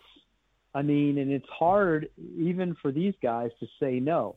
I mean, for example, this week on the PGA Tour, they're actually playing in Mexico. They're playing a standard tour event, the Mexico Open. The purse is about $7.5 million. The winner's going to get this, $7.5 million US. The winner's going to get about 1.3. That's lucrative. That's a lot of money. I mean, like there's a lot of money to be made on the PGA Tour. The problem is it has a cut after 72 holes. There's 144 players, so half the guys are going to go home with nothing. Meanwhile, that first Live Golf event is going to have a $25 million purse, 20 of it to the individuals. 5 of it is divvied up among the top teams, but 20 to the individuals, $4 million to the winner, $120,000 to last place. There is no cut. Everybody gets paid. I mean, so and only 48 players. So, you don't even have to win to make a lot of money. And that's why it's enticing. And the issue in pro golf is typically that the name players, the Phils of the world, the Rorys, Tiger, they bring a lot more value to the game than what they are compensated for in terms of prize money, frankly. Even though they make a lot of money, if you look at other sports, for you guys, probably football, rugby, sports like that, I'm guessing there's guaranteed pay. If you follow the NBA, there's a guy named Steph Curry, a very well-known basketball player who makes $53 million a year. Now, he makes that whether he plays one game or 82. Wow. Whereas in golf, if you don't play, you don't get paid. And I think there's some thought that the name guys are not getting their money's worth because they're the ones who bring the TV revenue, the sponsorship revenue, the ticket sales, the corporate sales. And yet when they start off on a Thursday, they're at zero, just like everybody else. So you spoke about the Saudi Arabia's first event, 25 million. Is that just setting a precedent? Are they just setting the mark and saying this is what we're offering for a first event? Is it sustainable for them to be able to keep that up? And I can only see it going higher. So, man, they've got a lot of money, these guys. They're paying that for 7 events, and the 8th event is a team event with $50 million. So the winning team, 4-man teams, will get $16 million, $4 million apiece. Let's put a team in. So this whole thing is $225 million for 8 events. Now, can they sustain it? The public investment fund, the Saudi fund, according to various reports, is worth $500 billion. Okay. So $225 million. Now let's say it costs them 4 times that to run the league. Include salaries, infrastructure, whatever they have to do, appearance fees. I don't think it would cost them 4 times that, but let's say it does. That's roughly $1 billion. Can they afford $1 billion a year for the next 10 years? If they lost every penny of it, that's $10 billion. And if the PIF didn't make a dime through any other avenue and just stayed equal, instead of having $500 billion, they'd have $490 billion. I mean, the question, the thing is they have the wherewithal to withstand massive losses if they're willing to do that. And in these places where they're looking to change their image or they're determined to pull something off, I don't think they care about losing that kind of money. Wow. So, yet I'm guessing they feel that they will make money at some point. Probably not this year, next year, but they'll sell tickets, they'll sell a TV deal of some sort, they'll sell corporate hospitality, and they'll make some of that money back. Yeah, I want some of that. I'm flabbergasted at the amount of money that you're talking about. $500 billion. Of course, that answers the question whether the PGA can keep up. They obviously can't. Just talking about Phil Mickelson, how's his approval rating at the moment? Does he still have the fans out there? Yeah, that's a great question. We haven't seen him since the beginning of February. The last time he played was on February 6th at, coincidentally enough, the Saudi International Tournament, which is an Asian Tour event, which the PIF also backs. And, Phil, after that is when these comments started to come out, and he took a major hit with his endorsers. I think there's the hardcore Phil fans who are still there, and they still wonder, why is such a big deal been made of this? I kind of go along with that to a point. I mean, look, he made a mistake. He made some mistakes. He said some things that were probably not the things to say, but they're words. I mean, he's got a 30-year track record of a pretty solid citizen who was great for the game of golf. He was a Hall of Famer. He just won his 6th major last year at the PGA Championship to become the oldest major champion. There's been a lot of good in his career, and I'm a little surprised that it has gotten to this point, where he didn't play in the Masters. He's gone underground. We don't even know if he'll defend his title at the PGA next month. That'll be interesting to see what eventuates from that. If he makes this decision to go play in the Saudi League, whether he will, that'll be history-making, really. The first time I don't know the history behind it, but surely it'll be the first time no one's gone back and defended their title. Mate, tell us about your book, Tiger and Phil. It's online on the Amazon online store, mate. Tell us a bit about your book and what you've created, and you obviously know Phil really well. Yeah, I've kind of been there for their entire careers. I've been fortunate enough to cover all 21 of their major wins, 15 for Tiger, 6 for Phil. I'll be honest, I didn't see Tiger coming back at the Masters last month, given, his situation with his right leg. But it's just sort of a deep dive into how their careers have intersected really for 30 years. I mean, Phil was Tiger before Tiger. He was a great player as a kid, as a junior, as an amateur.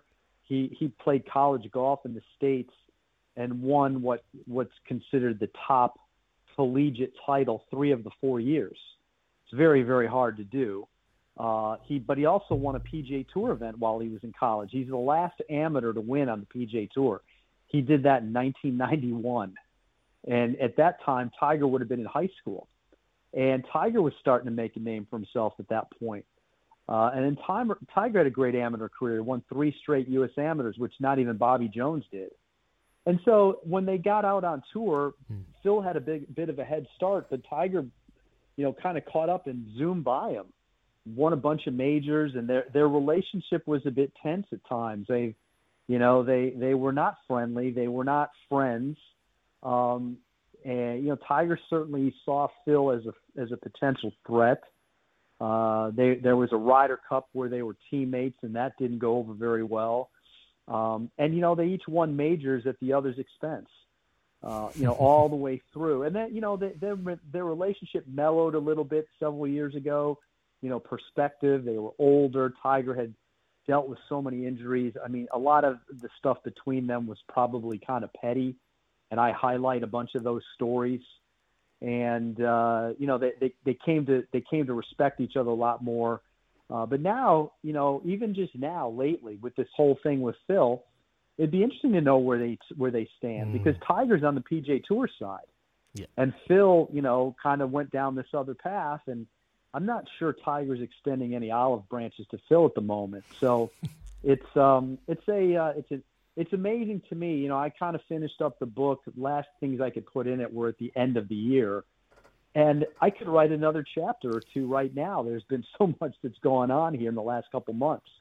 Beautiful, beautiful. Well, that's out on Amazon if you want to have a read of his new book, Bob Harig, Tiger and Phil. It'll be a fascinating read. Mate, quickly, just 30 seconds. Can Tiger win again at the Open, St. Andrews? I think he can win again. I just fear that the Open at St. Andrews is too soon to ask that. Okay. I would never say never because I didn't think he was playing the Masters, and he played the Masters. And every time we doubt him, he proves us wrong. You do this at your own peril. So I'm sort of taking a chance when I say I think it's too soon. Yep. But if there's ever a golf course for him, absolutely, and he is so determined that it's possible that he can do it, and I don't think we should be shocked if something like that happened. Yeah, I agree. He's won there twice. He stated that's his favourite course to play, and it's a lot flatter than Augusta, so his body might be able to handle the course situation. Mate, appreciate you coming on the show, Bob Herrig, and sharing your insights on Phil and the Saudi Arabia-backed Rebel League in golf, and also some stories on Tiger. Appreciate it, mate. Thanks a lot for having me, guys. Have a great day. That was our McCafe Coffee Catch-Up. Try the delicious new McCafe Coffee Blend today while listening to our catch-up at SCNZ Online or on Facebook. What a champion, mate. He knows a lot.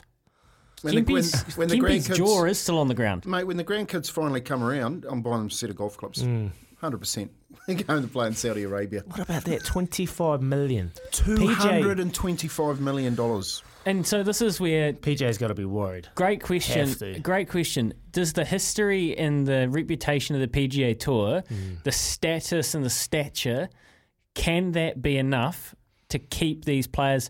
I say yes, because you can only be so filthy rich, and I know everyone wants more, but I still think that what Scotty Scheffler did, putting on that green jacket and being adored by golf fans, the people that you've grown up idolising, I still think that must be worth more than the monetary value of the Saudi-backed league. I think so, for sure. But what I think we're going to see, and we see it with rugby at the moment, with the Japanese league, the English league, we're going to lose that middle tier, the guys that just aren't quite there, but they've got the talent, they've got the skill to really perform, but just not quite there. I think we're going to lose that in the golfing sense. PGA, we're going to lose a lot of the middle tier. Foxy, go fill your boots. And I think the players too, like the Lee Westwoods, the Phil Mickelsons that are on the outer too. I think you're going to lose not just that older middle tier, but the older ones. And then the last question is morality. Do you want to be involved in this? And that is something that, it's an individual. It's a question for an individual and how much research you want to do and how much you want to support a Saudi-backed league, and that's something that's personal, and that'll be the third thing that you watch, and it'll be interesting to see which sort of stances players take. 22 away from 8 here with Chemist Warehouse. Great savings every day. Back with Paulie Mwati, the party after this. $119.99 at Chemist Warehouse. You're listening to Baz and Dizzy for breakfast on SENZ. SENZ, 27 minutes past 8 o'clock. Hey, we're heading off to Paulie Mwati, the party, tab.co.nz. Right now, Man City is paying $1.17 live odds against Real Madrid. Real Madrid 21s. The draw's at $5. I'll tell you what, Man City's pressing a lot. The score's 3-2. If Real Madrid can get them on the counter, $5 isn't necessarily terrible money. Paul Mwati, how are you doing, buddy? Very good, thanks, Louis. It's not the worst of Wednesdays. Yeah, Paulie. Yeah, good to have you on the show, mate. Well, it's been a while since we've had a song, Louis. Or some sort of little bit of flavour from Paulie Mwati. Just something, Paulie. Yeah, well, look, I'll work on it. He has been down with this prep, hasn't he? He's come back, he's deflated. Must be tough month at the tab, eh? Struggling to find that form from last preparation where, punters have been backing him the whole time. Second year syndrome. I didn't lose 70-10 on the weekend, so there's that. Yeah, we're still putting it in. Kiwi's on fire today. Hey, Paul, Ideal, out of I Do in the last at Harwater. Look, I've had a bet. Kempy's had a bet. Obviously, not enough people have had a bet to see the market move yet. I was a little bit surprised. I thought this was a great bet in race 7 at Harwater today. Still the best backed in that race. I've just seen Harwater. It. Moving to 250 Still now. The best. 250, yep. And we've taken just on 40%. Is on Ideal to win in that final field win book in race 7. So now the money's starting to come. So obviously you've talked them up, and the punters are listening. So I'm just having a look at a few of the other races just to see if we can get a sort of an Invisible idea Spirit? of what's going on. Race 5. Let's see, race 5. Yeah, Invisible Spirit. It's 55% of the win market, final field win market is on Invisible Spirit. There's a little bit of specking on number 1 Zephyr Z at $10. I'm just looking at race 6 as well because there's been a little bit of money. In fact, the best backed in that race, early days, is Deadly Pony at $26. Best backed in race 6, Deadly Pony. I think that's the Lisa Ladder thing in it. Lisa Ladder, Joe Cameron. Yeah. Paulie, we're going to have to leave you. I can't get into it, but we'll just circle back. Last night I noticed that the Fijian drawer are paying $4.50 against the Highlanders at home. Don't tell them. That's okay. I've already had a bet. What are we doing here? What are the sports boys doing here? I think it's just a wee bit of lack of respect for the drawer. Hugely. Or an overestimation of the ability of the Highlanders, who, as we saw last week, opened up at around, I think, $1.40, $1.45 favourites against the Brumbies. And just before the off, I think the Brumbies were around $1.70 favourites. So punters found them. They found the Brumbies last week, and I'm concerned. I think they may find the Drua as well this week. $4.50 still there, though, for punters who do want to have a piece. Okay, we'll circle back to that one tomorrow, Paul, and we'll work out how much people have climbed into it, mate. tab.co.nz, hundreds of sports markets to choose from. Head along there. That's where we do all our betting. Gamble responsibly. R18 Izzy, I'm going to ask you about that match and if you think we're onto something. After this, here is the news with Aroha for Kubota. Together we're shaping and building New Zealand.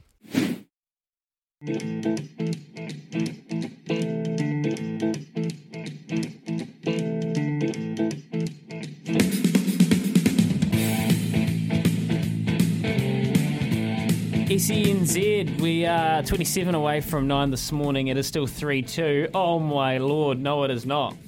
It is 4-2 in the Man City Real Madrid game, and I'm going to hold the computer up so the boys can see this. An absolute bullet, top left corner from one of the Man City players. So there you go. Those odds will be crushed in now to $1.01 with about 17 seconds to go in the game. Super Rugby teams shouldn't be too far away from being named actually today for the Saturday games. We spoke to Bob Harrig about this Rebel Golf League going on in Saudi Arabia.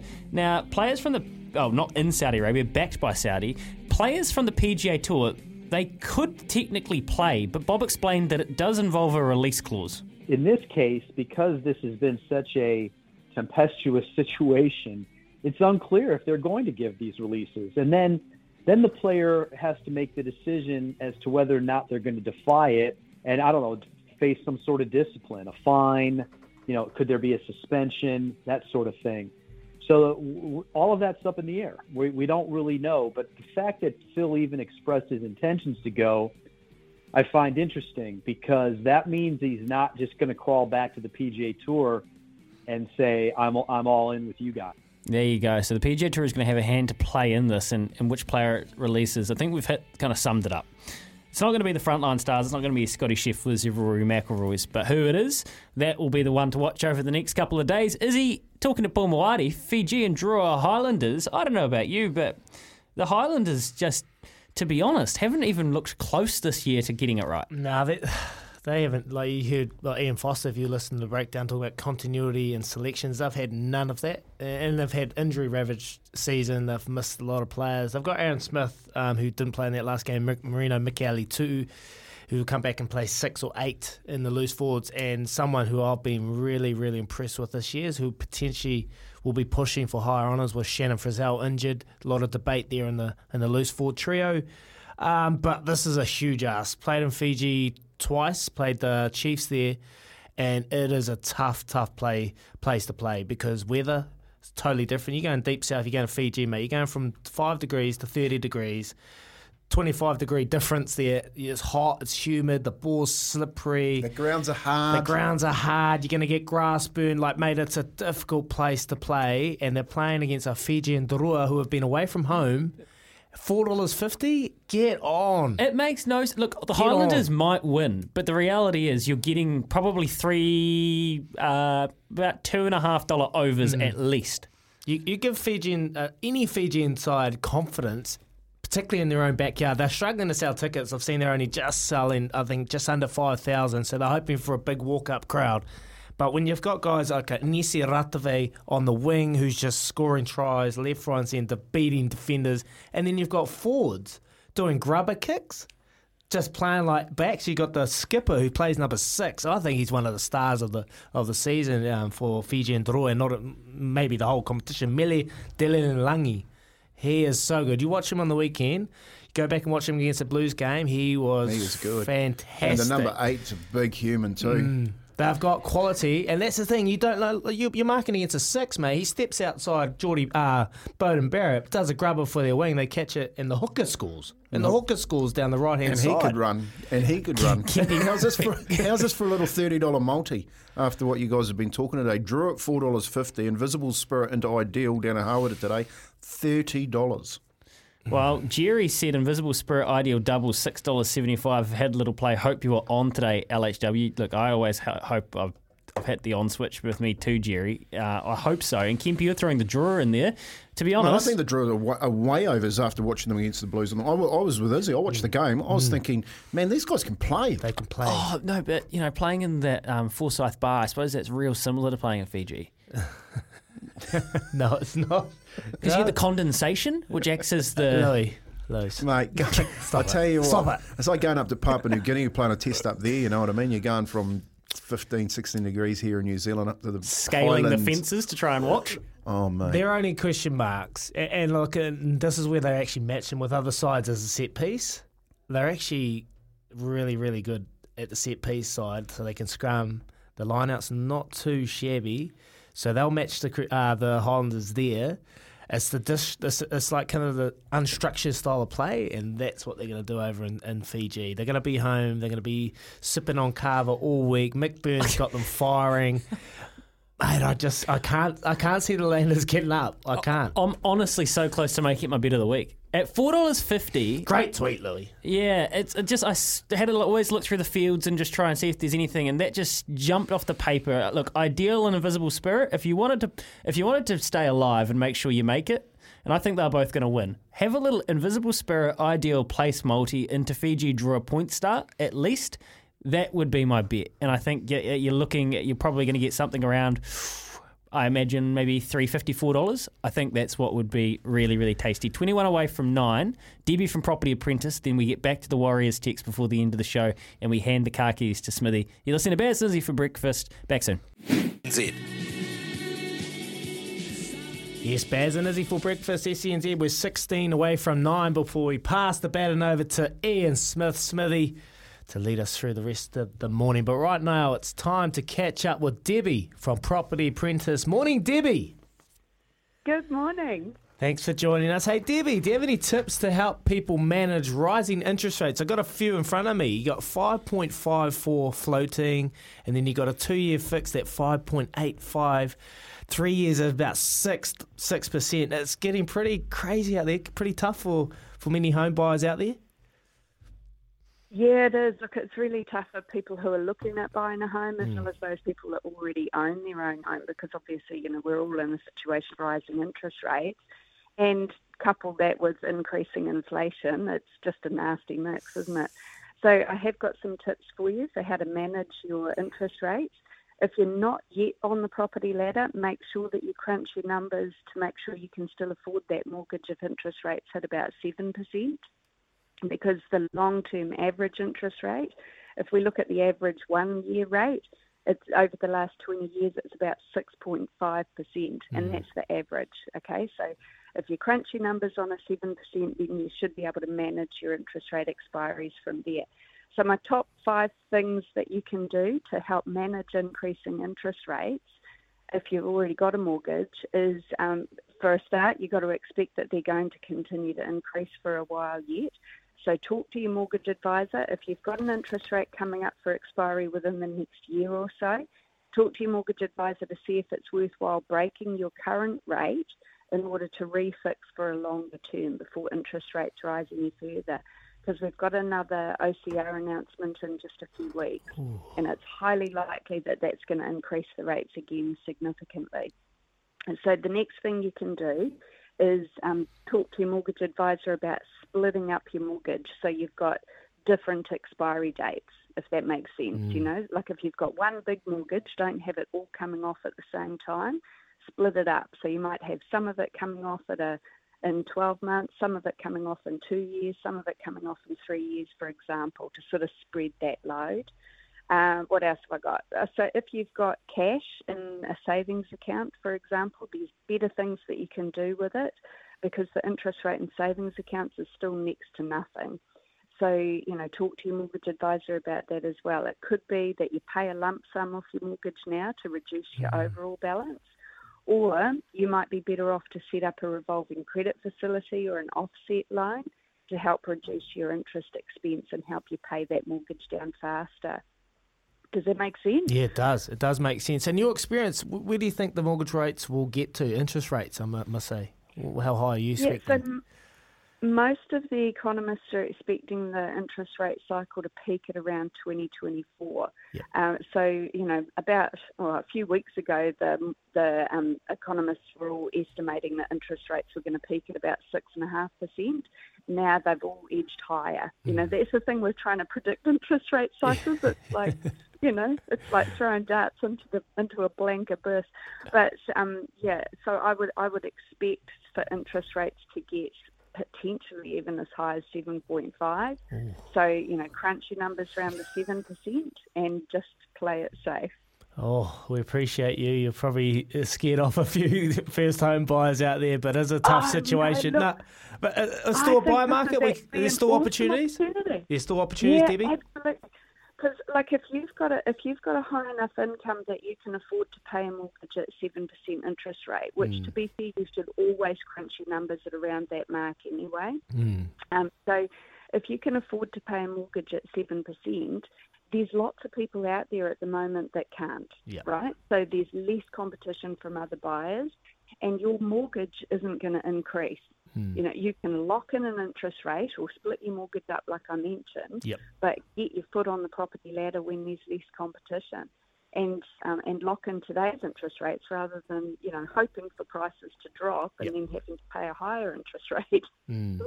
Beautiful. Debbie, we appreciate you coming on the show. I'm sure you would have helped many of our listeners out there. And life, that's what we like talking about on the show. Life is all part of it, and buying a house in the housing market is all part of that. So we appreciate you, Property Apprentice, helping Kiwis create better retirement plans. Thank you, Debbie.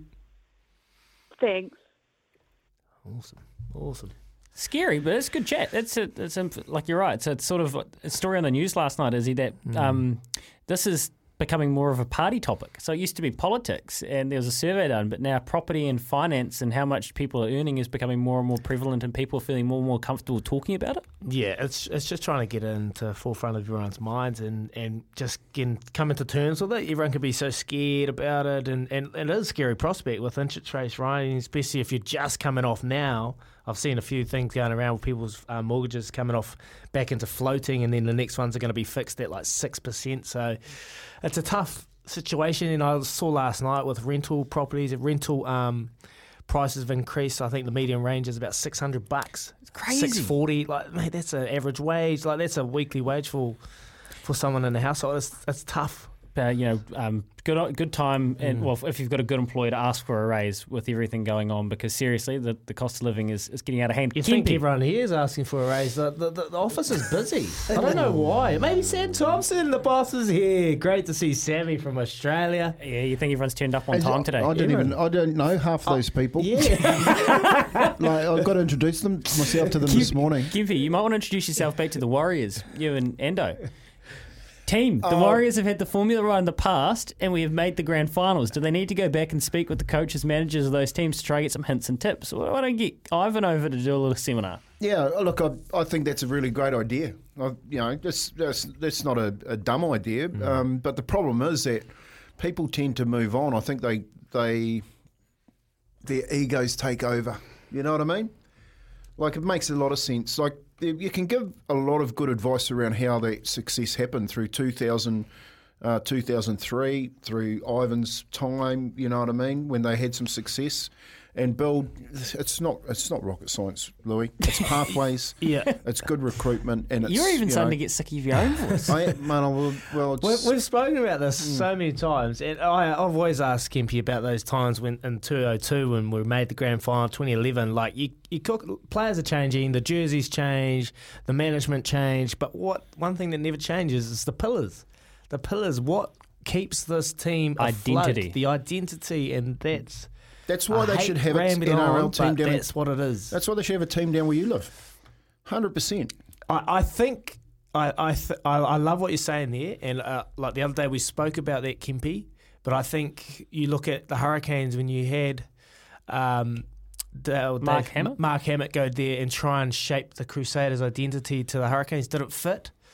I can understand what the Crusaders could do with the Warriors and a lot of pillars and a lot of things they could take away from the Crusaders' environment. But I think we've got to try and mould the Warriors into the Warriors' environment. And you know that better than anyone. Well, I think in 2024 another license comes up, and I think if they've got a bid, it should go to Canterbury. Well, we'd like to see the Warriors win a bit more. I was reading the comments last night, boys, and they were like, and you want another team. Yeah, that's it. And that's why they need. It's important that they win. You could call them the Waimak Crusaders. There you go. Yeah. 7 away from 9. Ian Smith not far away. The Doyen coming up to sleep on it. When making the double chicken deluxe at Macca's, we wanted to improve on the perfect combo of tender Aussie chicken with cheese, tomato and aioli. So, we doubled it. Chicken and Macca's together and loving it. Ba-da-ba-ba-ba. Available after 10:30 a.m. for a limited time only.